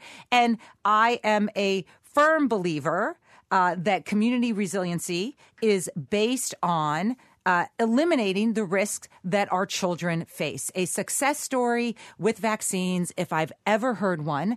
Our children face guns and opiates and ISIS and climate change and all these horrors that we are, basically handing to them. Guess what? They don't face the threat of an unmanageable outbreak of some disease, and these people. I'm harsh on this. I've been on this show before. Public health people are really nice about educating anti-vaxxers or whatever. I come from the public safety area. I think these people should be fined. Germany is starting to fine them. I think these doctors who are giving medical waivers with no medical assessment should be criminally or civilly liable. I think these religious exceptions should go away. Which is what the hearing was about yesterday, right? But there's different pieces of the legislation. This was actually the more benign side. It didn't have to do with the religious exception. I thought it did. Yeah, no, it had to do with literally monitoring and getting information. I have to say, I walked into the room. I knew that the anti-vax folks were organized. It was a snowy day. It had been postponed. It was supposed to be in the morning, but it had been postponed at 2. I was going to talk about it as a Homeland Security issue. There were 400 people there. They were all white. They were mostly women. And some of them brought their unvaccinated children, of which then I started to get paranoid because I was like, this is a threat to me. I am so tired of these people picking their own science and picking their own religions and deciding somehow that magically that we got rid of polio and measles and mumps and all these things that killed our children before. I believe it's the most self-centered group of people I could ever imagine in my life. I kept it together during the hearing. I was booed and heckled and all that stuff. These are not low information women. If you saw the room, I posted a picture. These are white women that I'm telling you now, the entire room was white women from the suburbs who brought their children in because of their Robert Kennedy Jr. theories of science. We have eliminated the risk to our children in this country. Everyone should, unless there is a medical reason because that child cannot, a specific child cannot get vaccinated, needs to get vaccinated to protect the children and the infirm and the elderly who cannot. If you think I sound mad now, you should have read my testimony. I was done. I'm done. I'm done with these people. Amen. Thank you. We're done with you, but I only know. because time's up, not because of the content of your speech. I will say, I did say this line that got boozed, but I am going to say it here, which is, I love my children. I put believe in quotes, that anti-vaxxers love their children. What I know for sure is I love their children more than they love any other, and mine. They are a risk to our communities and to our security. So thank you. Yes, good to see you. I'm going to make a lot of friends today. Goodbye. Well, I think you actually will. Well, I know that we need a pro-vaccine. It's like we need like a smart, not even smart people, like reality-based constituency. Well, you know who we have? The courageous relatives of Robert F. Kennedy Jr., who did that op-ed last year. I know. Criticizing their cousin. You know he's involved with Samoa. I do know. Oh, you guys did that. I know. Okay, bye. Goodbye. I was supposed to pace the rage, but you got me on vaccines. I'll see you later. You can unpace it every now and again. Juliette Kayyem joins us every week. She's an analyst for CNN, former assistant secretary at the Department of Homeland Security, and faculty chair of the Homeland Security program at Harvard's Kennedy School. Coming up, 50 years ago, we put a man on the moon, but today we can't even get a man to work, or at least on time.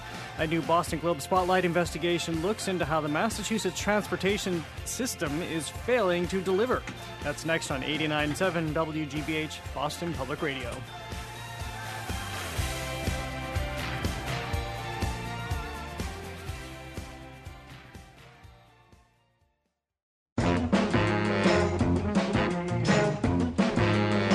Welcome back to Boston Public Radio. I'm Jim Browdy. Marjorie's off today. She's back tomorrow. Jared Bowen's sitting in for. In the Boston metro region, there are 300,000 more cars and trucks on the road than there were 5 years ago. Add to that 74,000 new jobs. Commuters are too afraid to ride their bikes, and a public transportation system that chronically breaks down. These are just some of the findings from the Boston Globe Spotlight investigation. It's called Seeing Red. Now they'll need to do an investigation as to why we all continue to live here. Joining us to talk about this three-part series is Andrew Ryan. Andrew is an investigative reporter for the Boston Globe. Congratulations on the series, Andrew. Good to see you. Good to see you. Thanks for having me on. Yeah, congratulations. So we have a zillion questions for you about what is happening in transportation. But first, if anybody lives around here in the Boston area, we know we have listeners all across the state, but this is a conversation we've been having. But what did you all at the Globe see that you decided, wait a minute, this has changed? This deserves spotlight treatment? I mean, I think this is basically, we live here too, right? And I mean, talking to our neighbors, talking to our sources, just experiencing ourselves, we can all feel it, that it kept getting worse and worse and worse. I mean, I think of even like Saturday mornings when I take my son to soccer, I'm, hitting traffic jams. Like, so you could just palpably feel it in places. And so I think that was a big driver of it, just that it was something that we heard from both readers and experienced ourselves. And so we wanted to, double check to see that it wasn't our imagination. And as you mentioned, that 300,000 figure in the last 5 years alone, I mean, it's real. There are just more cars and trucks out there, and there isn't more road, and more than likely there's not going to be more road. So it's just a basic math problem. But two, we also wanted to understand what, if anything, potentially could be done, and look at what has been, done in other places. First of all, before we get to what hasn't been done, and then we can talk about what should be done, how'd you get here today? It actually took some doing. So I live in South Boston, and I normally would take the number 9 bus to the Red Line. For some reason, it was a 40-minute wait for the number 9 bus, so I walked a mile to the Red Line, took that to Central Square, and then it was another half-hour wait for a different bus, for the best bus. So I took a different bus that dropped me off about another half mile away. So it was, I think I could have made it, basically to Maine by the time I got here, essentially. Marjorie's not here today. Marjorie's favorite story, I don't know if you had anything to do with this, was the story. Well, actually, it was college kids. It was just covered by the Globe. Remember the story you guys did a couple of years ago about, I think it was BC college kids, I'm not sure, running into Boston, racing the Green Line, and we all know what the outcome was. So, Andrew Ryan, this is hard to do because it was obviously thousands and thousands of words and months of research. What were the handful of things that you and your colleagues found were at the core of the problem, the causes? What have we not done? What have we not attended to that's causing this chaos? I mean, like you said, there's a lot of things, and I think it's important to remember that, basically no urban area has completely figured this out, first off. That this is, it's a bad problem here, but, basically more and more people are living in cities, and there's a downside to that, which is this congestion that we all feel. Some of the more surprising things, I think, and this number is off the top of my head, but when we looked at the number of cab rides in 2012 and compared that to the number of Uber rides in the most recent year, it was an extraordinary explosion. It was, I mean, it went up multiples, and it just underscores that because of, just what we started calling convenience culture. I mean, we all love the apps on our phone, and, this time of year, things like Amazon and Uber can make life a lot easier, but they exacerbate what's already a bad problem. What was the number you had roughly 20% of the cars on the road? Was that what it was at any one time? Or ride shares? Was that what it was? Or am I confusing a couple of things? That may have been during certain stretches of road, during certain hours. I mean, we worked with a firm that's called Streetlight that kind of got at this data in an interesting way. I mean, that is one of the trouble things is a lot of these companies, Uber, et cetera, are very protective of their data. They do share it with the state, but then, we had done records requests to the state, and they wouldn't share the raw data with us. So it can be difficult to track that exactly. So to organize this for people who are in their cars, their offices, home, wherever they are, when you mention an issue, let's talk about what the potential fix might be. Is this solution to that to limit the number of ride shares? Is it to raise the fees on ride shares, which at least some elected officials are proposing? What's the fix on that front? I mean, it could be both of those things. I mean, technology is an amazing thing, and it could help in some ways. I mean, I know that there's some folks that suggest that, let's say, if you're taking an Uber or a Lyft basically that goes along the path of the red line, that you pay a premium for that. Like, there are other kind of creative things that could be done. I mean, I know in New York they put a hold on new rideshare licenses. In London, they just basically canceled or wouldn't renew Uber's license. In London, they also just recently made, I think it was in April of this year. What does that mean? Go back for a second. To cancel or renew their license? And this is something that just happened last week and is kind of happening in real time. And I think it was because they found some people who weren't using their real identities when they signed up. So they basically said, we're not going to renew your license. Meaning the company, so that as a system, that they said we're not going to license you to operate on the road, and that's still an active kind of ongoing thing. Uber's just became subject to the congestion charge in central London in April, and that they saw that had a pretty immediate impact. But some places do charge more per ride for Ubers.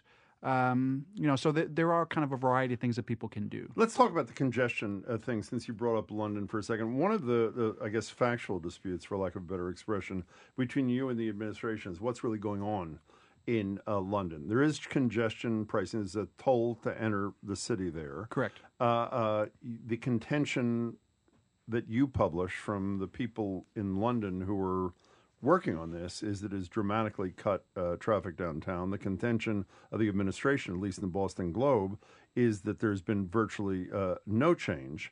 Stephanie Pollack, Secretary of Transportation, was with me the other night on television. I asked her about the discrepancy, at least in on a set of facts. Here's what Secretary Pollack had to say. London is more congested than Boston as a whole. There is a portion of London where there has been a congestion fee that there's some data that says is working and some data that says it's not as great. The one question I would ask those people who are proposing that is, if it's as popular as they say and it's as effective they say, how come they've never increased it to cover more of the city of London? What's the answer to that? You didn't hear that? I didn't hear that. Oh, I'm sorry. You didn't have headphones on. It's my fault. My apologies. Here's what she said. She said, well, actually, we can play it again. Our fault for not telling Andrew to. Here is Secretary Pollack. You all at home get to hear it a second time. London is more congested than Boston as a whole. There is a portion of London where there has been a congestion fee that there's some data that says is working and some data that says it's not as great. The one question I would ask those people who are proposing that is, if it's as popular as they say and it's as effective they say, how come they've never increased it to cover more of the city of London? So, one, what's the answer to that? And two, who is right on the underlying facts, that factual dispute between the Globe quoting the people in London, and Secretary Pollack? I mean, London put in a congestion charge in 2003, so it's about 16 years old. And if you think about, just for some, to give a little perspective, I mean, that was 4 years before the iPhone came out, so, and it had a pretty dramatic immediate impact, so much so that they began using the road for other things, that they took away lanes of traffic for this whole new system of protected bike lanes that they have, which is pretty extraordinary. They made a bunch of bus lanes, and then not only bus lanes but bus-only streets. They expanded pedestrian malls, so they literally took away road space.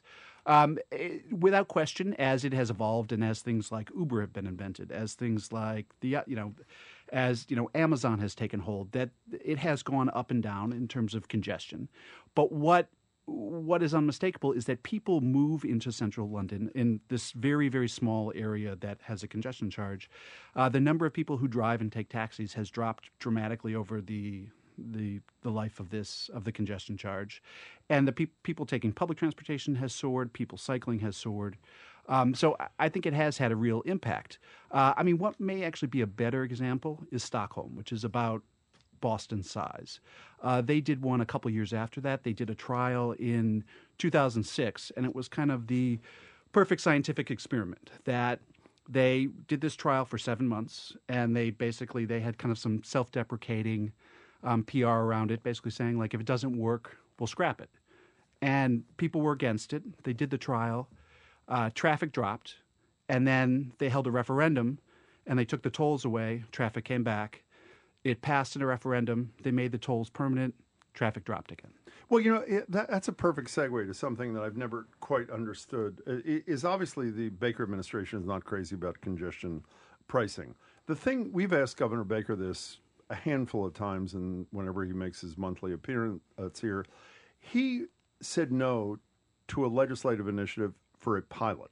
And the thing I never understood about it, he said his concern was, and I'm paraphrasing, a slippery slope. If we raise tolls on people coming during rush hour, then ultimately we're going to be screwing, he didn't use that word, I'm using that word, working class people trying to come in. And my answer to him all the time was, you're in charge.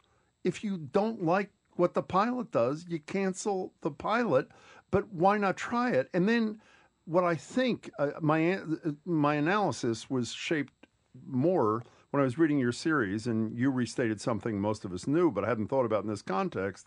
This is not an administration that is crazy about raising the cost of driving in any fashion. They did something that is totally counterintuitive. Again, that you guys relate. They have okayed 2 fare increases for the T, not a nickel increase in the cost of driving, which, if your goal is, which they all acknowledge, is to get people off the roads and onto mass transit, is the exact opposite. You're encouraging behavior you want to discourage financially, and, well, people know what the end of the sentence is. So is there some just ideological opposition? What's it all about? That's a great question, and we had asked both the governor that question and the secretary, and I think it's pretty clear that there is a basic political opposition to use price to discourage driving. What they say, and we put it to both of them, was we believe in improving options. But there's a big question: is even if the T is gold plated and has waitress, waiter service. I mean, does that mean we call people them servers in 2019, Andrew? Just trying to help you out a little bit. I appreciate that. But are people still going to get out of their cars? And that's a real question. But let me just, and again, try it. And it isn't like it's a constitutional amendment. When you're in a crisis like this, it seems to me, Stephanie Pollack I don't know if she was offended. I said, are you experiment phobic? And she said, no, we have early, we're doing early, was it buses or whatever the hell it was, late bus. They're doing something that they were doing. We're just not crazy about congestion pricing.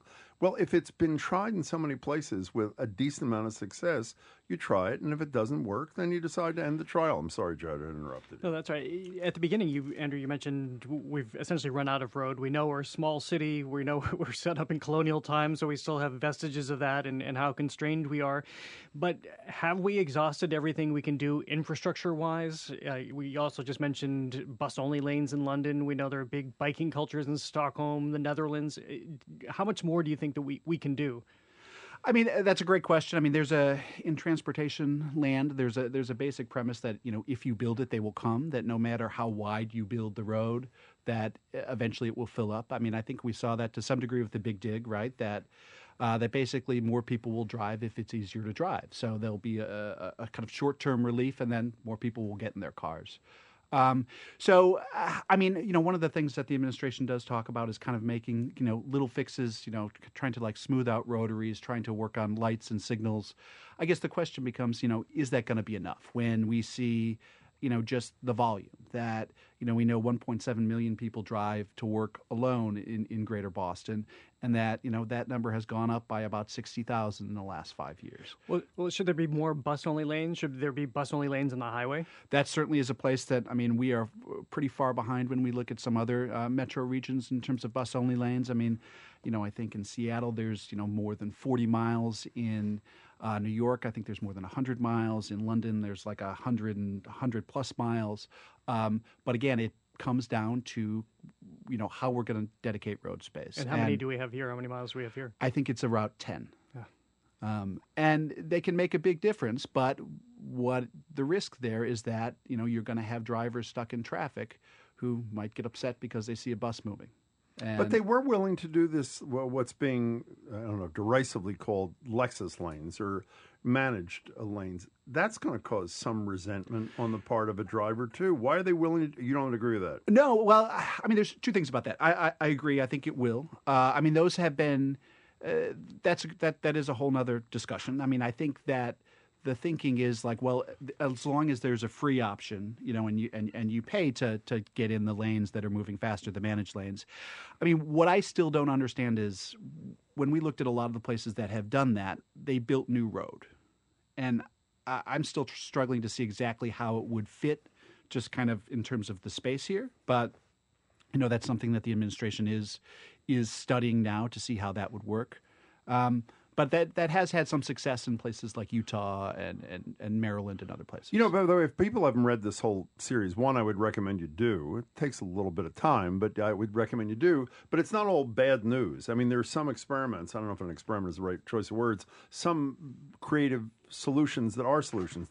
Describe the MIT situation, which to me is so obvious on its face and should be replicated in so many places. What are they doing over there? So one of the things that MIT did was, and this was another couple of colleagues of mine who did most of this research, so I apologize in advance if I get a couple of the small details wrong, but that basically that you used to pay for parking, by the year, and they didn't increase the price, or maybe they did a tiny bit, but they made it so there was a daily charge. So basically, instead of paying once and forgetting about it, that you had to be reminded that you were paying every single day. And that discouraged people just because, that they realized how much, that they were every day that it was another, however many dollars it was. But weren't they pairing that also with a T-card? Correct. Yeah. Yes. And so then also giving options. One of the things that we did was we looked at private employers and we found that basically if you offered the same option, parking and transit, both subsidized equally, more people are going to drive.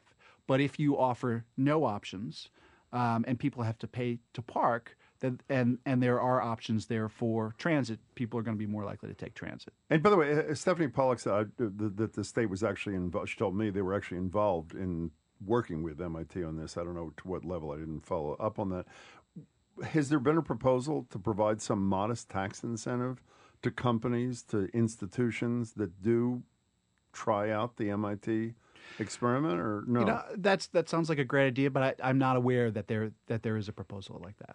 The sense, the thing, this may be unfair. So the Baker administration has proposed this $18 billion bond thing, which is a ton of money. Organizations like A Better City are saying we need $50 billion, but it's over a longer period of time. I have to say, I don't get a sense of urgency as a commuter. I don't get the sense that most people can't take this one more day, even though most of us are grown up enough to know we're not going to fix it by tomorrow. And I assume what Baker would say, and he should, is, well, as Marjorie mentioned, she saw the Green Line work being done practically around the clock a couple of weekends ago near where she lives in Brookline. So some things are being done, but sort of it seems to me the big picture addressing of this, if the legislature believes that we need new money, as in tax money, just do it. Do it already. What's going on? I would agree. I don't feel a sense of urgency. Like if you look in the House, that they were supposed to have debate on this issue, and they punted it to next year. So I agree. There are some, I know on the Red Line that they've, I think there's 4 weekends in a row where they're going to, shut down service and to try to kind of speed some repairs.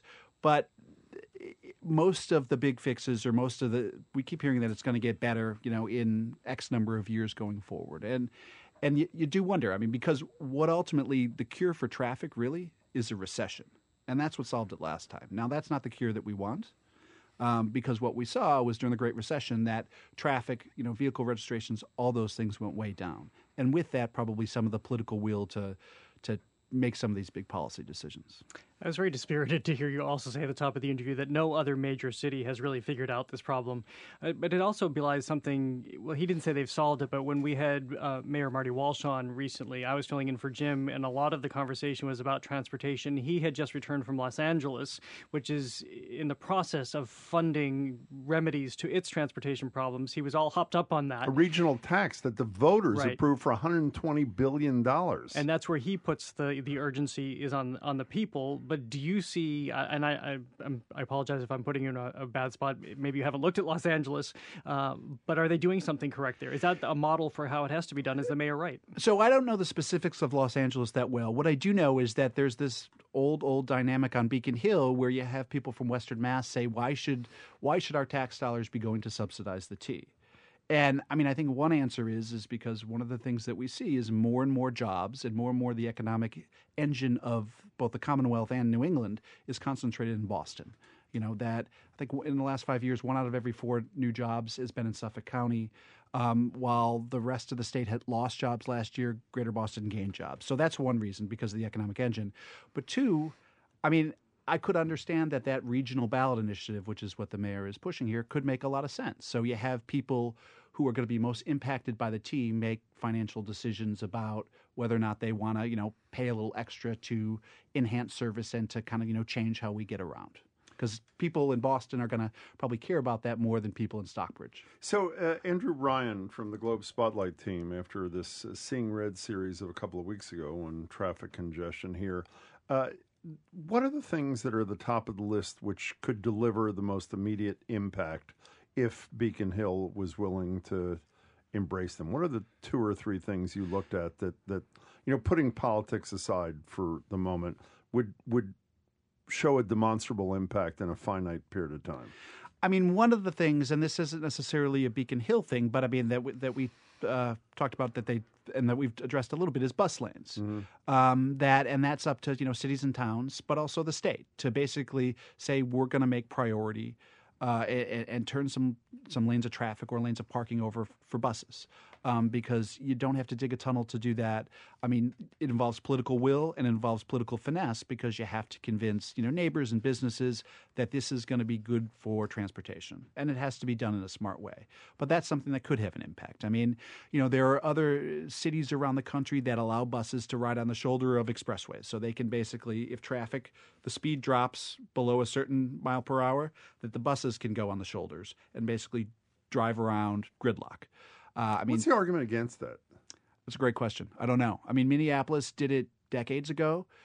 Here in Boston, we did it, but we did the opposite. We allowed cars to drive on the shoulder and not buses. Right. I'm sure that there are. I don't totally understand it, to be honest with you. One of the things that Jim and I were talking about before you arrived here, is it fair for the media to keep asking Governor Baker how much he rides the T, or chide him for not riding the T? And you point out not a lot of our public officials, it seems, use public transportation. But how important is that? Before you answer that, by the way, we asked Governor Baker that the other day when he was here, and here is the governor in his own words. I rode the commuter rail for a lot of years. I rode the T for a lot of years. And I talk to people all the time who ride both. Look, I live in Swampscott, okay? So I talk to people who ride the commuter rail. I talk to people who take Wonderland and the Blue Line in. I talk to people all the time who ride the public transportation system. And I'm not a virtue signaler, I guess is what I would say. I think my job is to try and make the thing better. And by the way, when I asked the same question of Secretary Pollock, even though the governor didn't say this, I said, wouldn't it be good if he felt the pain that somebody in the commuter rail or the T felt? And she said he feels the pain on the roadway that drivers feel. He didn't say that, but she did. So have we gone too far with this governor ride, be Michael Dukakis or a variation on a theme? Well, I wouldn't limit it to the governor, first off. When you look at really the power centers on Beacon Hill and elsewhere. You did this. You looked at this. What's clear is that the people, our elected officials with real power, have very limited recent firsthand experience with public transportation. There's no question about that.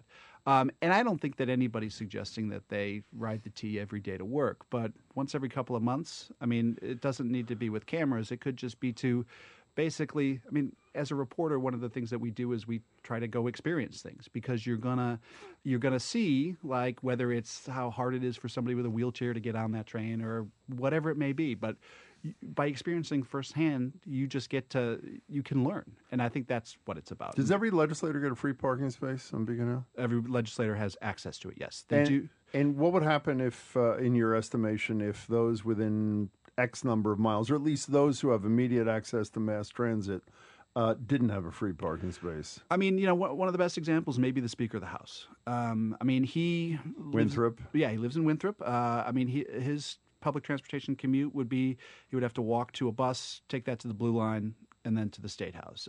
It would probably wouldn't be that different from my commute from South Boston. Has he ever done that, to your knowledge? Not that I'm aware of. Okay. And I mean, I should say that his staff, they wouldn't directly fill out our survey, but had sent some statements where they said that he, does sometimes ride public transportation, but we weren't able to independently verify that. Andrew, Ryan, you guys did great work. Thanks so much for coming by. Thanks for having me on. Hope you get home faster than you got that's right. here You today. have to get out of here now, too, don't you? I do.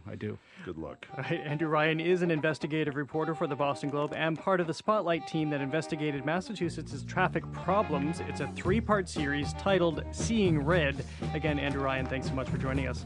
Coming up, it's a jungle out there has Amazon, the tech giant that was supposed to create job opportunities and boost local economies, morphed into an invasive species instead. Harvard Business School's Nancy Kane joins us for that. She's next on 89.7 WGBH, Boston Public Radio.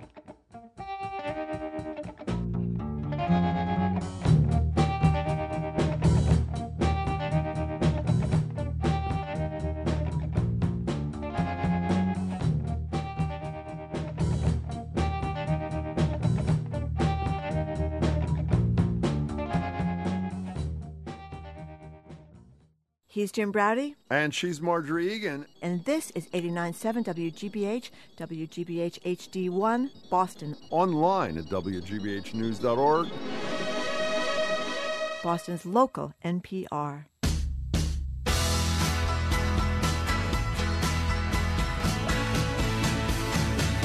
Welcome back to Boston Public Radio. Jim Browdy, Jared Bowen sitting in for Marjorie. Marjorie's back tomorrow. Before we get to our next guest, as you know, the Judiciary Committee hearing, day one of their hearings, is now almost 3 hours old.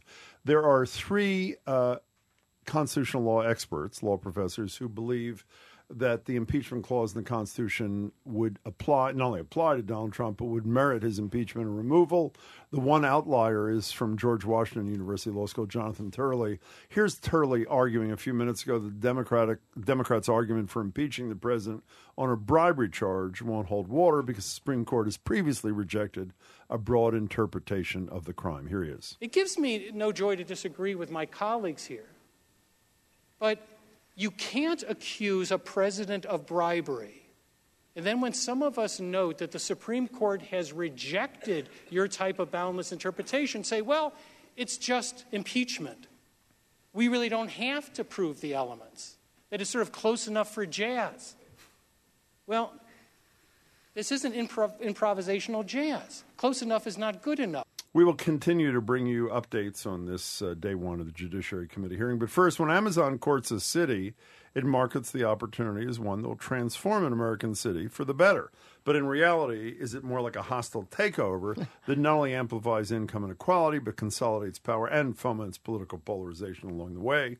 Joining us to talk about the Amazon effect, we'll call it, on cities, is Harvard Business School's Nancy Kane.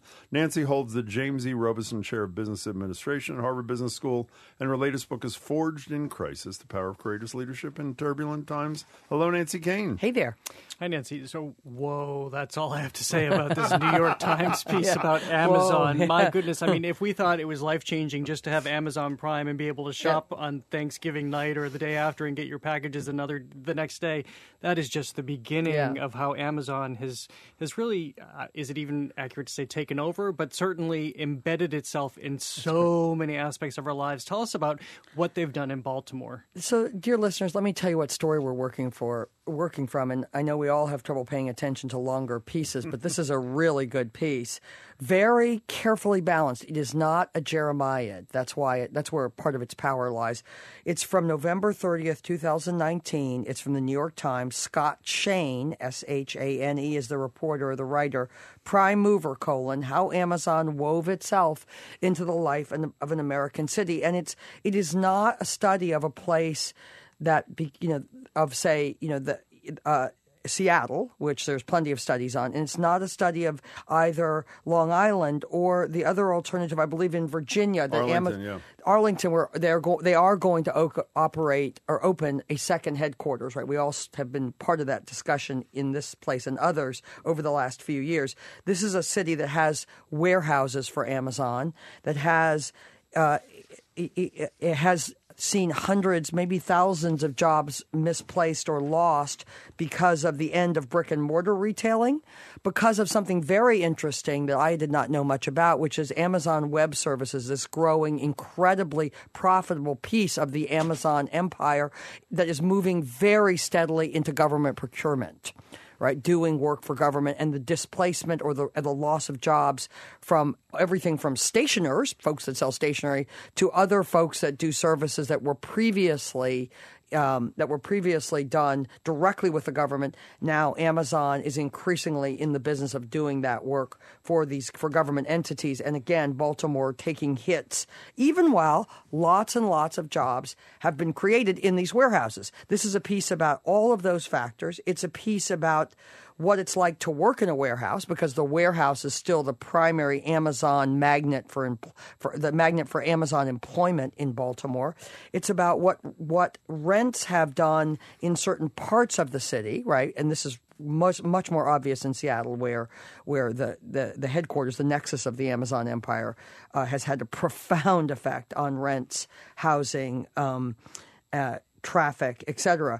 But it's about the tentacular, I use that word a lot, the wide and winding reach of Amazon in one location, both people who have benefited from it and the people who have lost from it. And also, dear listeners, this is something we haven't necessarily thought a lot about always or talked as much about. What does it mean for downtown areas or places where commerce that competes with Amazon now in general losing that battle, those places like Harbor Place, which was once touted in Baltimore, the waterfront, as a great national example of urban revitalization. There are now many, many vacancies. That is now becoming a much more deserted and much less vibrant place. And so it's a story really about the cultural, social, indirectly political, and economic aspects, and to some extent the psychological aspects of this company that is now so extraordinarily influential in American life. When Jared was teasing this segment at the end of our discussion with Andrew Ryan, you used the term invasive species. And I assume you meant it somewhat tongue-in-cheek. But, when you read this story, which you really should, that's the sense you get. Can I focus for a minute on the worker part of this? Yeah, which he has quite a bit to say on, because he interviews different workers here, some of whom are much more excited about working for Amazon than others. Well, they are, but that's not surprising. No. One, they makes the point that union jobs, which used to exist there, which don't anymore, GM and places like that, they're making roughly half the wage, though it is close. The average starting salary apparently is in the warehouse is twice the federal minimum wage. It's $15.40, dear listeners, in Amazon. That's one. But and they say it's still hard to make $40,000 there working for Amazon. The couple of things that really struck me that speak to the not just the era we're in, but the worst of Amazon is warnings and dismissals are generated by a computer, by a computer. They so monitor so carefully, everybody works in the warehouse, that if you're too slow, you get a warning generated not by a human being, generated by a computer that's monitoring you. And if it turns out you continue to do that, I don't know what the criterion is, but when you don't meet that criterion, you are dismissed by a computer. Right. And while Amazon says to the New York Times, we do have some human involvement, there's no proof of that. That's number one. Number two, the other thing that struck me, they're talking about a smaller, either adjoining warehouse or nearby warehouse where two Amazon contractors, this really struck contract me, employees, were killed by a tornado. When a wall crashed in as a result of the storm. And they interview a woman who said she got to work the next day. She didn't know what to expect, but she at least expected some recognition, maybe a moment of silence as something. Nothing. Business as usual. It's like essentially it's disposable stuff. Yeah. Essentially, they're two dead bodies. Let's move on. Let's get back to work. So the lack of humanity, I know this may not be a shock to a lot of people who know a lot about Amazon. I was stunned by both of these examples. Were you? I was stunned by both of them, although I know a fair bit about the worker. I'm sure you do. The warehouse production hurdles, if you will, or benchmarks. And I also remember I'm a historian of organizations. That's where I started my historical career at the Harvard Business School. And one of the first pieces of history I grappled with, which was fascinating, but also ultimately all about dehumanization of people, is Frederick Taylor and the birth of scientific management. Dear listeners, if you've never heard that person and that term, do not pass go, do not collect $200, go look this up.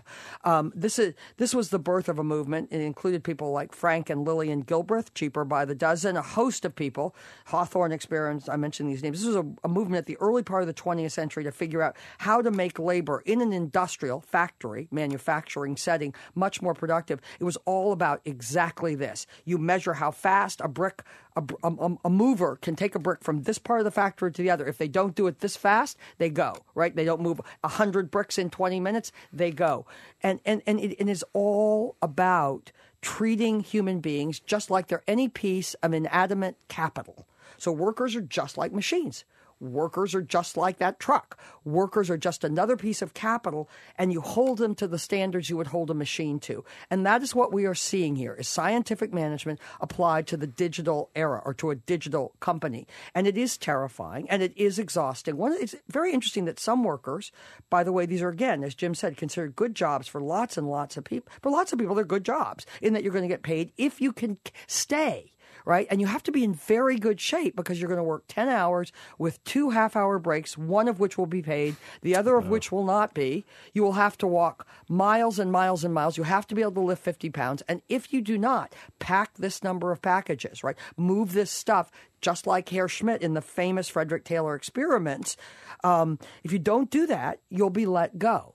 And if you're killed at work, they won't acknowledge that you're gone the next day. That was just so shocking to me. That was more shocking, again, because I've seen this before. I've seen scientific management in action. I just thought we'd gotten more liberated and more knowledgeable and more wise, and we don't do that anymore like this. Because incidentally, most of those factory workers became alcoholics and died early. I mean, this does not have a good track record. This does not have a good ending, dear listeners. But my point is, that, Jim, was about the culture of the place, right? That's about the default, de facto other culture. So no one says, we're going to have a moment of silence for these two people, naming them, that were killed tragically in a storm accident in our other warehouse. In fact, I think the manager in the main warehouse just said, "Okay, let's make it even better than yesterday." That day, what they say, yeah. And that's so extraordinary. And the fact that even the communications department in Seattle didn't send the message that says we're going to have a moment of mourning, that's astounding to me. And that says a great deal about what kind of culture we have in terms of the value of people in at least in our warehouses, right? Those are not the engineers. Those are not the technology experts working in other parts of the company. But I thought it was extraordinary. And an extraordinary condemnation of that culture. And as we stay on the workers for a moment, here we have Amazon, which is one of our largest companies in the United States, led by Jeff Bezos, arguably the wealthiest man in the world right now, I think. Mm-hmm. Owner of the Washington Post, which implores justice through journalism. Mm-hmm. And they're filling this vacuum in jobs in Baltimore, a vacuum left by the departure of GM and plants like that. And yet these workers are making, what is their standard of wage and working compared to what they would have been making if the GM plant were still there? Yeah, or I believe a U.S. Steel was also plant was also there. And the other, just one other little irony, dear listeners, for particularly interesting to the historian. I believe this big warehouse is built on the grounds where a GM manufacturing facility once was. So it's just, a very interesting kind of history in a different turn happening. So it's very hard, and Scott Shane is careful, and again, largely balanced. This is not a Jeremiah, I repeat. Careful at some pains, balanced pains, to tell you that to make $40,000 a year, you'd have to work an extraordinary number of hours. So these are not middle class jobs. These are not jobs that would ever support one person supporting a family. They're not jobs that HQ2 was allegedly going to bring to Boston, when they came to Boston or right. They came to Long Island or they came to Arlington offering, or by the way, they came to 280 some other cities where they gathered enormous amounts of information about the city and the demographics and the economy, some of which, or a lot of which, more skeptical observers and experts on Amazon believe they were doing as a data sweep to figure out where they might want to locate other warehouses, other places to hold computers for AWS, for the Amazon Web Services, or places to locate Whole Foods. So in any event, these are not those kind of jobs. I want to say one other piece here. The number of one of the interesting ironies in the story is a story about an agency in Baltimore charged with administering public aid, and how Amazon is now injecting itself as a kind of procurement set of procurement capabilities in which they will contract with the government agency and other folks to supply what that agency needs. In that, many of the people, hundreds of the people that are receiving aid through government services in Baltimore are warehouse workers. So Amazon is benefiting in lots of ways from government services and government funds. Not the least of which, I'm not talking about tax breaks. I'm talking about the fact that the government pays economic and food subsidies to people that work in their warehouses, because a lot of people can't make anything like what we consider the amount of money you need to support a family. Because we don't have time to go through this whole thing, right. There's this writer, I agree, even-handedly, brilliantly, everywhere you turn. If there's a desire to buy from a larger business some supplies from a smaller business in Baltimore, many are not doing it anymore. They're going through Amazon Business to purchase from a local supplier, right. And because they have their pharmacies, food through Whole Foods. And I think the important thing here, so that out of this discussion, at least in my perspective, the enemy, some may say, is Jeff Bezos. I would say the enemy is us. Yeah. I mean, one of the things they mentioned in this piece is half of Americans, I was stunned by the number, belong to Amazon Prime. That is a huge number. We know that I think it's half of American households, I believe. Well, households, okay. So it's still a very big number. Number two, in a survey of what are the companies you feel best about in this country, they made the point in the last decade, Amazon has been one or two since I think 2011 or 12. Google's down to 43, Facebook down 96 to 94. So essentially, we've decided, because while I learned a lot from this piece, I knew a lot in advance too. We've decided we're perfectly happy subsidizing this behavior on the part of Bezos and his managers. No? So I want to go back. Yes, and yes. I want to go back to what you said. Whoa, is what you said, and you'll get your package the next day if you order it on Thanksgiving. I think this story, I have seen the trouble, and the trouble is us, right? We are the problem, is about the power of convenience. Totally I really so. do. Even Totally so. About the power of convenience. I want it tomorrow. And that is part of what's going on when you talk about Amazon Business Services. This is the Yentl I was talking about, where Amazon will act as your broker. If you're like a big organization and want to cater a meal, they'll act as your broker and work with Whole Foods to get you the food and take a tiny piece. I mean, it's all about one click, and I need it now, without any of us allowing ourselves to, one, consider the power we have as consumers for good and less good, or good and evil, good and bad effects. And secondly, many of us know this, and we go on clicking away without considering the profound effects. These are profound effects. They're not just profound for economy, culture, society, psychology. They're also profound for what they're doing to the physical plant, the physical footprint of cities. And a lot of what's happening has, real benefit, but a lot of what's happening has extraordinary costs. And the only thing that will ever bring a company like Amazon, which I compare to Standard Oil more than any other company I've ever seen, in terms of its power and its extraordinary strategic execution and just the ambition. There is almost no place right now, I think, on the economic and social landscape where Amazon does not want to be. And I can't wait for the Amazon dating app and set of services that's coming, right? And we know they're going to be in healthcare. Jeff Bezos doesn't need one, as we know. We know, no, he does not. And we know they're in healthcare, right? For those of you that don't know much about this, I urge you to look up Haven Healthcare, this fascinating alliance between Amazon, JP Morgan Chase, and Alphabet, Google. With Atul Gawande, one of the smartest health people on the running planet, and even though we know nothing about what's going on. And it's interesting, it's right, we know nothing about what's going on. It's all about lowering insurance premiums for Amazon and JP Morgan Chase and then Google workers. It's really interesting. So this is an extraordinary Goliath now. And I think the only thing that will bring it into even slow the acceleration of its reach has to do with, one, government intervention, which will be little and lagging and important when it comes. It will come. But I think the second piece is whether consumers ever decide we're part of the problem. And we're not sure it's that everything we want about Amazon, convenience. I read yesterday in the New York Times, 90,000 packages are stolen every day in New York City. A huge number of those are Amazon packages because packages are now clogging up streets and apartment building hallways. The effects of this are so, not to mention the environmental effects of all the packaging and flying all those packages everywhere. Anyway, we have to make a choice. Is this really, is the joy and ease of convenience really worth reconfiguring our world like this? I think we've made the choice, don't you think? I think, I want to, we only have a couple minutes. I want to touch on what you talked about the government intervention potentially here. Is one, the company is really popular, as I said, and government pays attention to where the people are, at least on some issues, maybe not guns or look other at things. But they didn't. They paid attention in Long Island because they're not there. Oh, that's true. That's a very good point. They were there, and then they didn't go there. And they didn't right. because they didn't want all the things we're talking about. But in this story, the writer repeats the argument that Jeff Bezos would make: is yes, we control. In response to potential government intervention or attempt to break them up. Yes, we control 50% of all online purchases, says Jeff Bezos.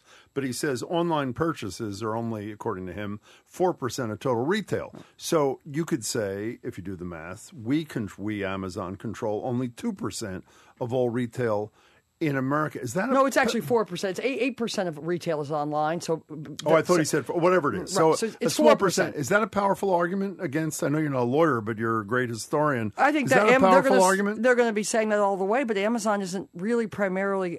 It's increasingly less a retail company than it is a full services provider. And the most profitable divisions are the web stuff. Are the web thing stuff? now, are the cloud services? And that is going to get bigger and bigger and bigger. And so by the time there's a Congress or any trust division willing to undertake this, right? Then they're not going to be able to say that in the same way, and because they're changing. That and was they're part growing. of my woe at the top. Is that there are things happening that we don't even realize. And the most salient point I thought was, what are the two streaming services that most Americans are watching? I think at this point it's Amazon and Netflix, and Netflix can't stream without Amazon, right? Because of the way they've integrated themselves between government, between corporations like Netflix. They're embedded. And what they're now doing in terms of air travel and airport real estate. So again, the reach that, as Jared just said, we don't see a lot of this. So the breakup is not going to be predicated on the retail game that got them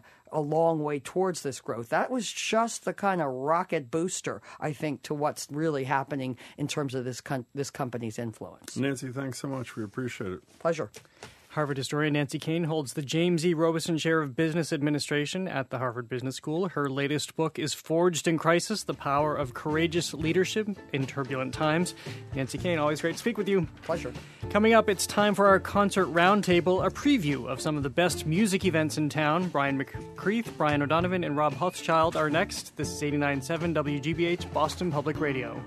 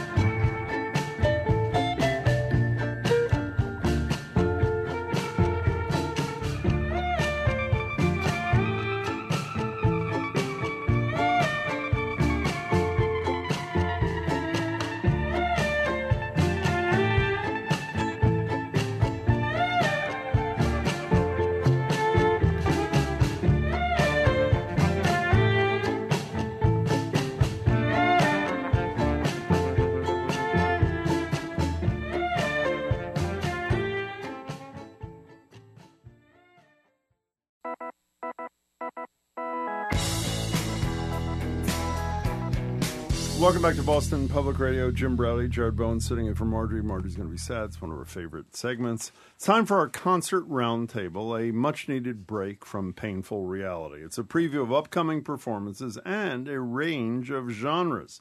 We're joined by Rob Hochschild, Associate Professor of Liberal Arts at Berklee College of Music. Hello there, Rob. Hello. We need a mic. Hello again. Brian O'Donovan. Hello. Oh, that's him. The host of GBH's A Celtic Sojourn and soon to be a Christmas Celtic Sojourn. Are you nervous? I'm permanently nervous. Okay, that's what I was hoping for. Yeah. And WCRB's Brian McCreath. He's the producer of CRB's Boston Symphony Orchestra broadcast, executive producer of CRB in Concert, and host of an interview podcast from CRB called The Answered Question. Brian, Rob, and Brian, nice to see all three of you. It's great to be here. And I just don't know how you do this every day. So we need some music now, don't we? We do, Absolutely. indeed. Balance it. Oh, my gosh. So where do you want to start? Jared, you can decide who to pick first. How about that? Since on the spot, you're the Jared. guest host today. Okay, I'm going to start. As apologies for mixing up your name in the last segment, Rob, we'll start with you. Well, thank you very much, Jared. Hello, everybody.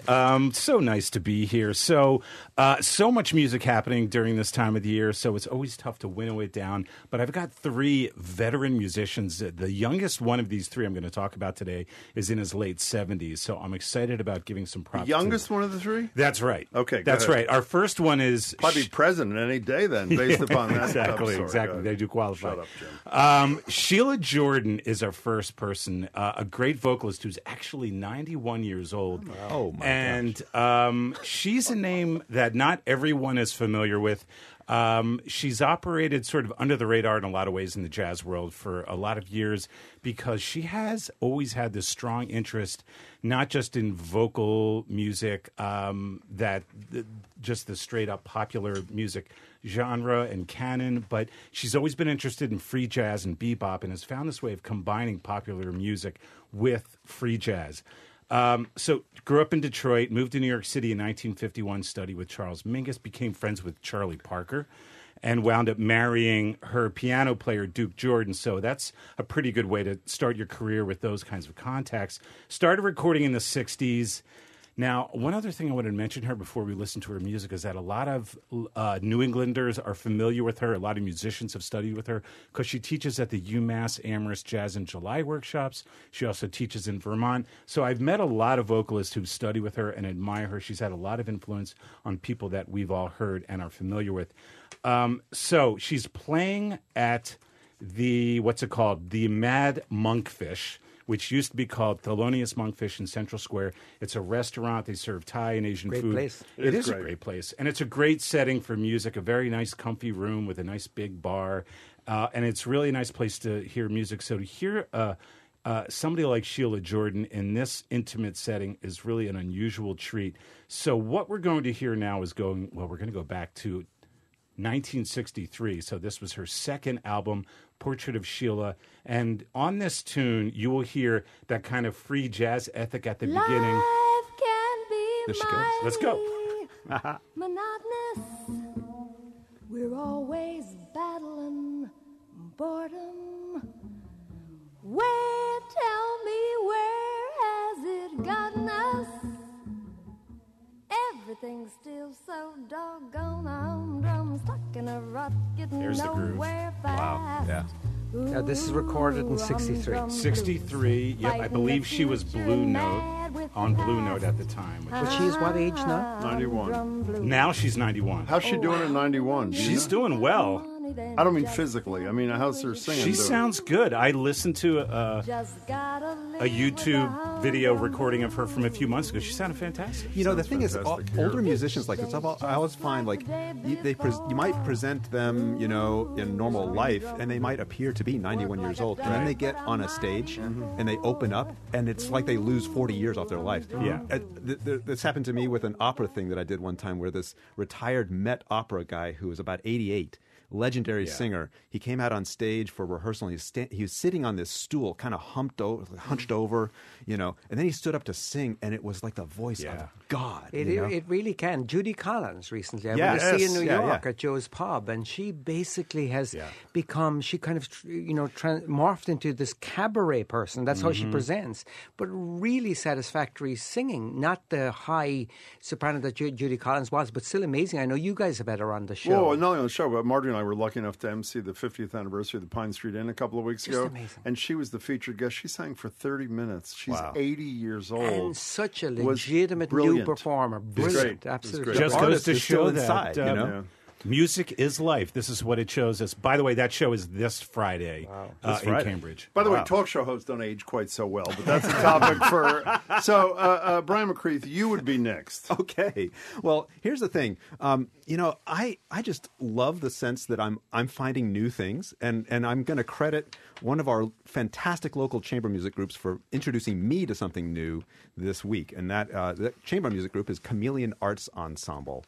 They're playing on Saturday and Sunday, 2 performances of the same concert at First Church in Boston. And what they are doing, Chameleon is amazing with programming. They find unknown pieces and known pieces and combine them into these programs that are just it opens up all kinds of things that you never thought of. The discovery for me is this composer named Arthur Benjamin. I had heard of him before. Early 20th century, born in Australia, lived in Britain, ended up enlisting and fighting in World War I in an airplane, and was shot down by Hermann Göring, who would later Personally? become... Yes. He was shot down. I'm not kidding. It's kind of an incredible story. Herman. Yes, Herman himself shot down Arthur Benjamin. Arthur Benjamin spent time in a prison camp, and there he met some other composers. Anyway, fast forward another few decades, and he writes this little piece for piano and clarinet. Let's just take a quick listen to it right now.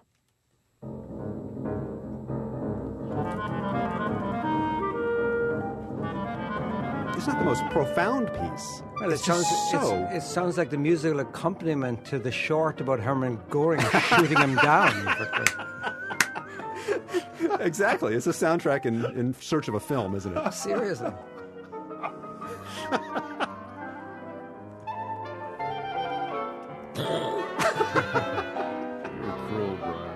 That's very cool, Brian. No, this is just a terrifically delightful little piece. It's not the most profound piece you'll ever hear. It may not change your life, but in the context of what Chameleon Arts Ensemble does, it's one of those things that when you go to a concert hall, you're hoping to experience. Something that just is bringing you straight into the moment you're there. I like it. I really do. It's just very beautiful. Where's this concert? This is happening at First Church in Boston. That's in the Back Bay. What is it? The corner of Dartmouth and Clarendon. I think it's Clarendon and yeah. Marlborough. Yeah, Clarendon and Marlborough. Thank you, Jared. I used to have classes there. Classes in what? Emerson College. Oh, you did? Yep. You were honored by Emerson College I a couple was of years ago. honored. I love that. There you Okay, go. so Brian O'Donovan, here's your shot in round one. Okay, so I'm going to go in the direction of levity, I think. One of my favorite Christmas sing-along shows of all time, one of my favorite Christmas sing-along albums is by a group called the Sweetback Sisters, who are not sisters at all, but they take old American music and a kind of an Americana approach and a kind of a fun Western swing approach to Christmas music, and they've moved their annual concert that they used to do at Club Passim. It's grown now where they're doing 3 concerts at Oberon. So this has become really, really popular, and for good reason. It's one of those, when there's such a crowded field of Christmas shows out there, I should know, there's much to choose from. But this one is just very, very fun. Take a listen to this, Rockin' Around the Christmas Tree, and this is really typical of the album and typical of the music of the Sweetback Sisters at the Oberon.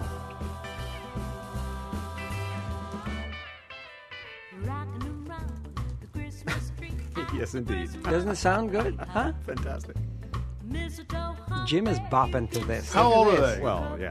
How old are they, Brian? 93. But they still sound great.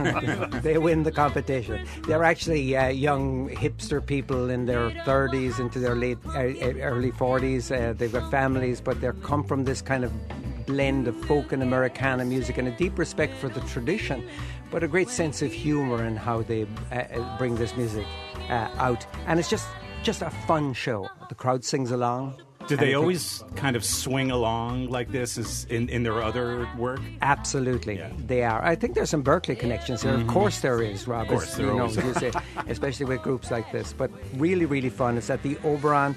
Multiple shows coming up. Check it out.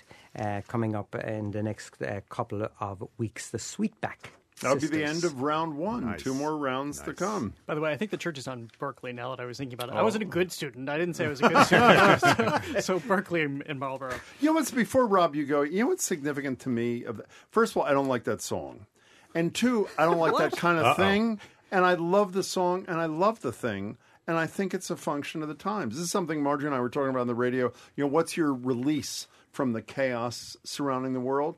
In normal times, I wouldn't have been into it. I was totally into that when Absolutely. we played it. Don't you think it is a function of the environment? I think people are getting more and more back into realizing and really, really viscerally realizing the importance of the arts generally and the importance of gathering together and celebrate what is our humanity at times where that seems particularly absent. There are these days. very few places now where a group of people comes together and experiences the same thing in the same room, other than concerts. Absolutely. It's kind of like where it all happens. And there's a lot of research that says that it extends people's lives just to be in the resonance of each other, doing something like that together. I mean, how bad? I think it's Keith more and more Lockhart was important. here yesterday, and you know this, Brian, in particular. Every time we talk to Keith or his colleague Andres Nelsons about this current era, they make the point that everybody's making, that the value of music and maybe getting together with people to hear music, as you were suggesting, the other Brian, in times like these makes it even more valuable than it ever is. I certainly agree with that. I think all of us around this table would. So, Rob Hochschild, do it again. So a great day to get together for music every year is New Year's Eve.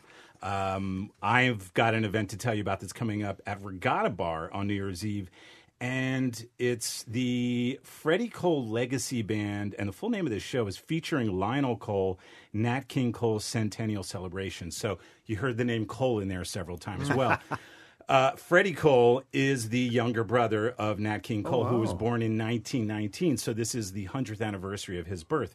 And Freddie Cole was always a musician, 12 years younger than Nat King Cole, and released one record during Nat's life. Nat unfortunately died early due to lung cancer. But Freddie Cole started putting out records around that time and has really had a great career of his own. And will remind you, in some ways, of Nat King Cole. He often plays with a jazz trio with piano, bass, and drums, and loves the American Songbook. What you will hear that's a little bit different with Freddie Cole is a little bit more of a raspiness to his voice. And yes, he is an octogenarian. He is the second oldest of my three today. He's only 88. He's only 88. So you're whippersnapper. As a young man. And you'll see when he performs, he definitely breathes all of that youthfulness that we've been talking about, that music can bring. But where Nat King Cole had a soothing, mellifluous sort of sound, Freddie's got some of that, and he's got the laid-back sound, but he's also got a little bit of the raspiness. So let's listen to a little bit of something from his latest album called I'll Always Leave the Door a Little Open. And this is him on the piano here.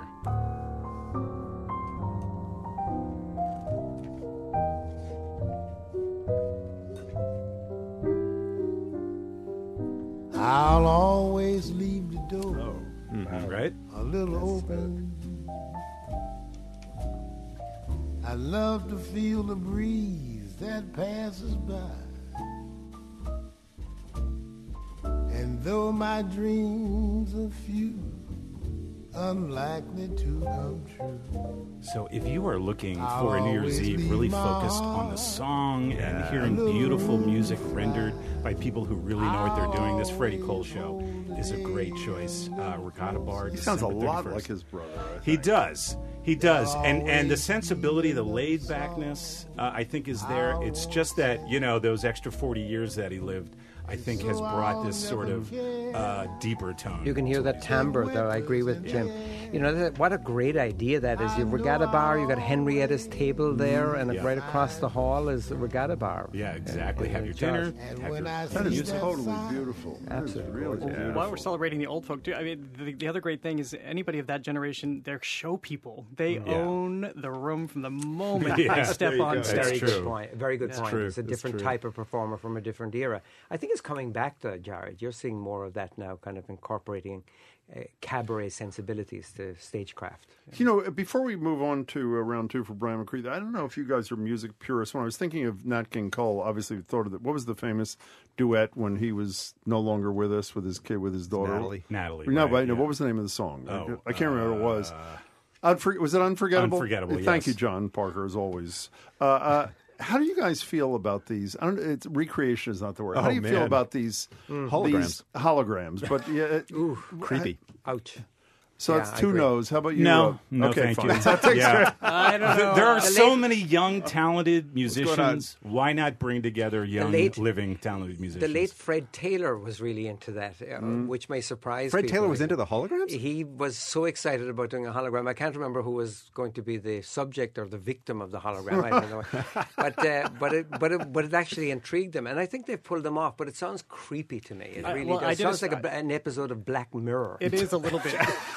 When Marie Callas came after me with a knife, that was when I knew it was over. But no, I was skeptical until I saw a bit of the Marie Callas concert. Oh, yours' show is the first time I ever saw that when you talked about that. And so you did see it. I hadn't seen it, so maybe I'm prejudging. I was a little bit won over because I think it reintroduces audiences who might not know somebody. Obviously, I always want to propel people to live theater, but it's also a great opportunity to become reacquainted with some of the greats. And isn't James Dean acting in a movie now? I mean, really? That's not so good. Okay, in any case, Brian McCready, take it away. Round two for you. All right. Well, in classical music, December is just filled with all kinds of concerts, and I kind of feel like I want to call out a few concerts without getting too far into it, but groups like the Tallis Scholars, an internationally known English choral group. There's a group called Skylark Ensemble that's based here and in Atlanta. They're doing a carols concert. Blue Heron, the amazing Renaissance choir from Boston, is doing a German Baroque group. And Boston Camerata is doing an Hispanic Christmas, so all kinds of music you've never heard.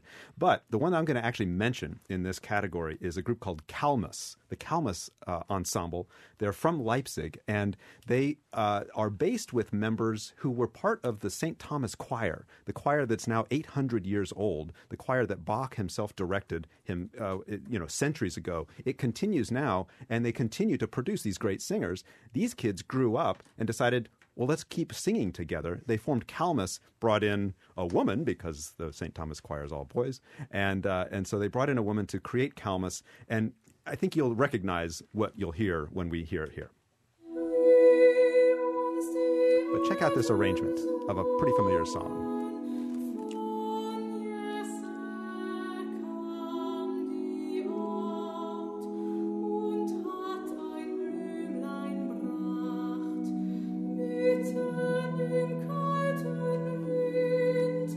singing at Rockport Music, by the way. That's a boy soprano singing now, though. That's a woman. Is it? Yeah, Sounds woman like soprano. It's this Sunday in Rockport at the Shaolin Liu Performance Center. Gorgeous place to see a concert as well. Gorgeous place. 5 people singing.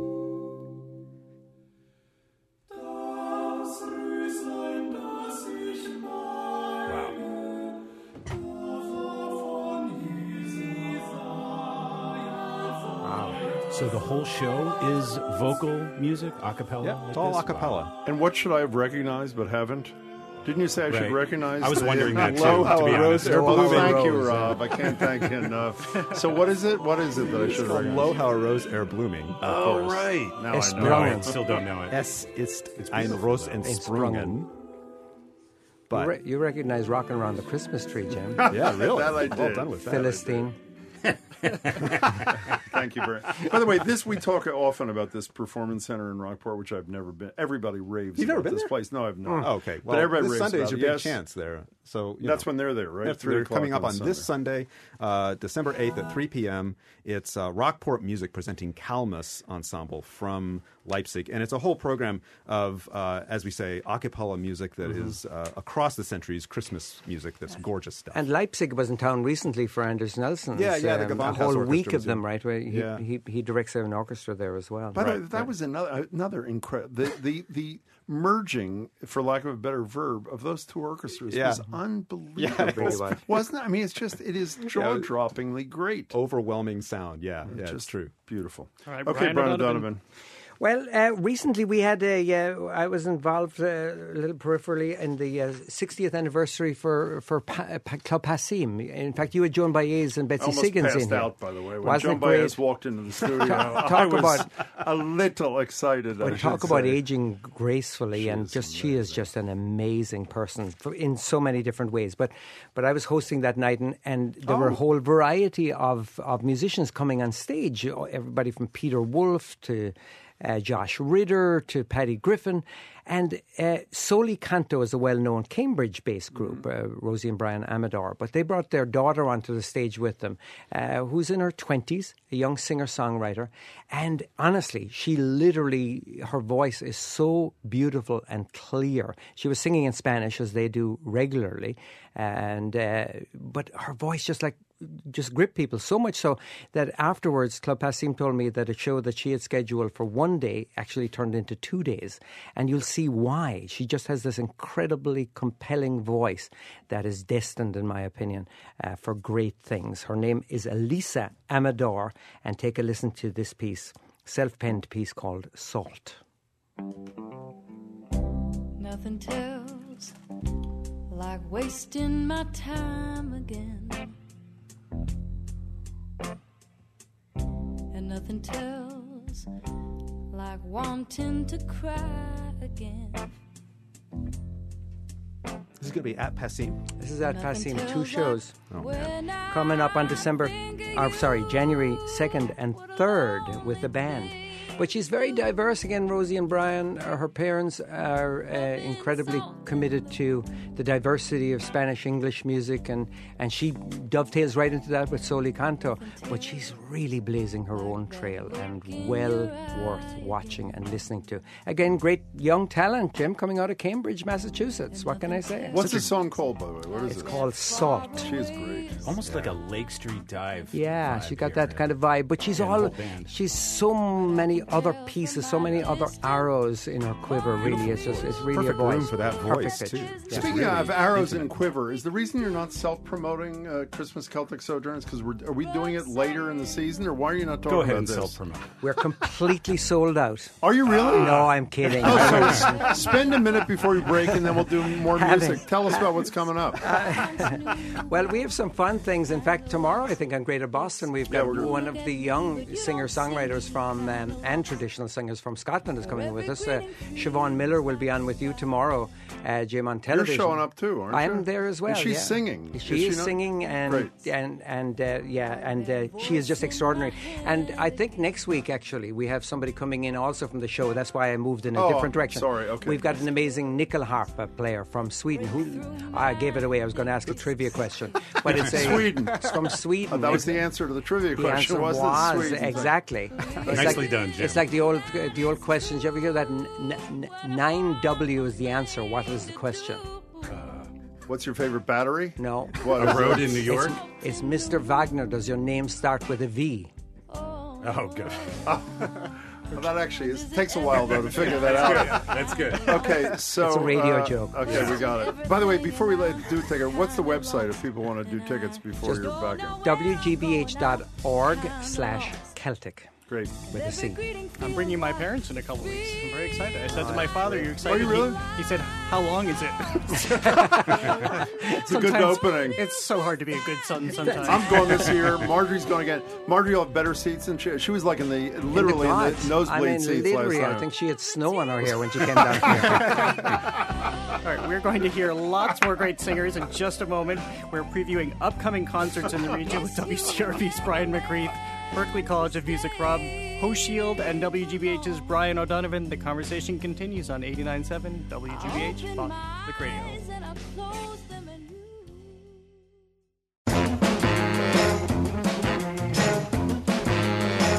Welcome back to Boston Public Radio. I'm Jim Browdy. Jared Bowen sitting in for Marjorie. Marjorie will be back tomorrow. If you just tuned in, you're in the middle of our concert roundtable. We do it 3 or 4 times a year, I think.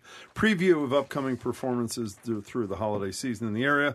Leading the way are WCRB's Brian McCreath, Berklee College of Music's Rob Hochschild, and WGBH's Brian O'Donovan. Round 3, gentlemen. Did we go in the same order, starting with you, Rob? Yes, let's go do it. for it. So the youngest of my 3 is 78-year-old Cuban pianist and bandleader Chucho Valdez. An incredible pianist, and I love any time Cuban music comes up because it's amazing to me how Cuban music has mixed with music from other parts of the world, with American music, with African music, because of some of the struggles to cross borders over the years. And in fact, Chucho Valdez was once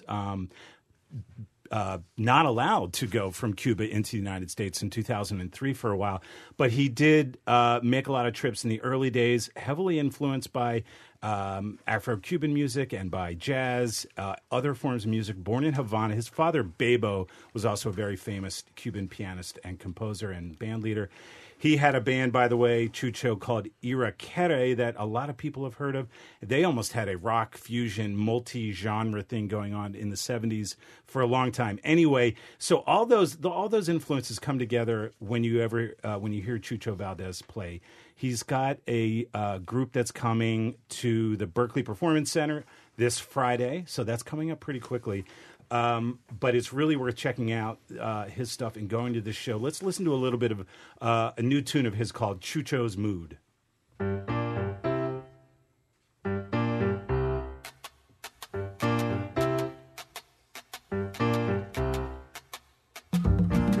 So starts out with a traditional kind of Cuban groove. Yeah.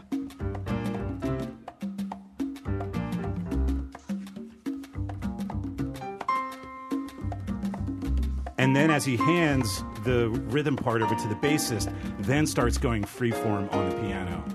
I love what he does here.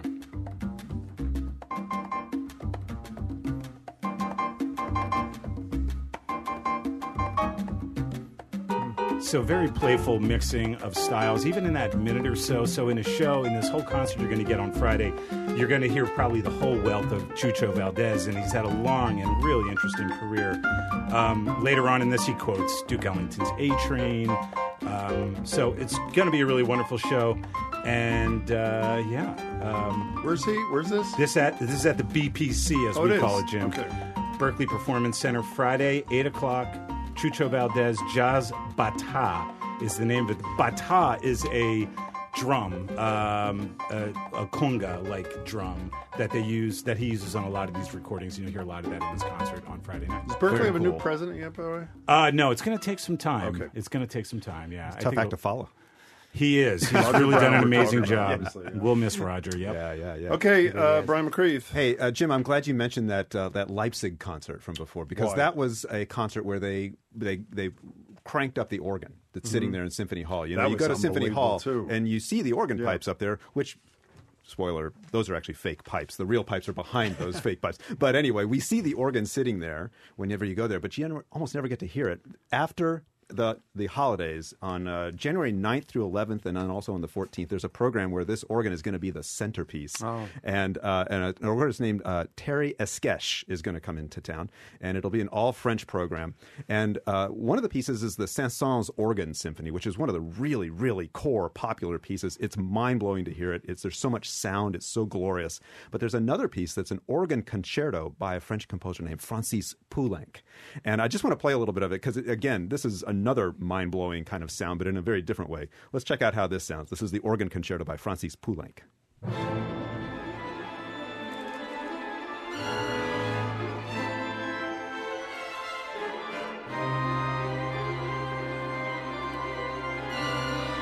So this is one of the more intense parts of this piece. It also has very lovely lyrical parts. But when you get a major orchestra like the BSO combined with this organ, it's a rare experience. It's something really to look forward to.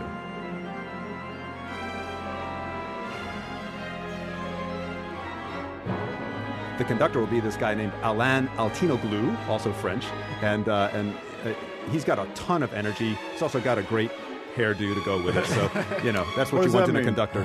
What's that? What does that mean, a great hairdo to go with it? Oh, all great flowing conductors are supposed to have great hair, right? So, there you go. He would have to have a lot of energy to conduct this piece. It's moving so fast. Yeah. And it's just wicked hard. I mean, you never hear orchestras do this piece because a lot of them don't have an organ in their hall. And, by the way, it's just wicked difficult. So where is the keyboard when the organ is fully engaged like this? It's a console that you can move to different parts of the stage. So they'll probably put it more or less in the center of the stage because he's the soloist. But on the other hand, it depends on how the other pieces of the concert really come together. That's pretty significant. That's pretty dramatic, man. Yeah, it's a very dramatic piece. Really, really fun to hear. And in the hall, as again you experienced, Jim, when the Gewandhaus played with the organ, the sound is just it's just everywhere. You're just bathing in sound. It's really a fun experience. It was, and I'm sure it will be. So, Brian O'Donovan, you're going to take us home. I am, and I'm looking ahead, actually, for a couple of different reasons. It's January 25th, and this band is really rocking the circuit here. They're Irish traditional players originally, but they blended now with bluegrass so much that they're the darling of the bluegrass circuit. But they're also going to be joining us, Jim. I regard it as your guys' space, Jim and Marjorie's. At the library? At the library, yeah. They're going to be joining us on the 25th, which is just so much fun to do music down there in the community. So that's going to be on the afternoon of the 25th during a Celtic sojourn, and then they head over to Somerville Theatre. Can I just interrupt to say, hearing music there too, I don't know if it's the best acoustics. It is a great environment. It really is fun. It kind of doesn't matter if it's the best acoustics or not. It's just a great place to be, and we're so lucky to have it. Is that January 25th? Yes. Okay. Yeah. So I am looking ahead, but again, it gives me the opportunity just to put that on the radar screen. People can come down and meet them. They're just very fun. They just believe that music should be fun, and there's no surprise why they're the darling of the bluegrass circuit. Here's a piece of those. It's called banjo or banjoy, they call it. A couple of brothers, two sets of brothers, in fact. We Banjo 3 is the name of the group.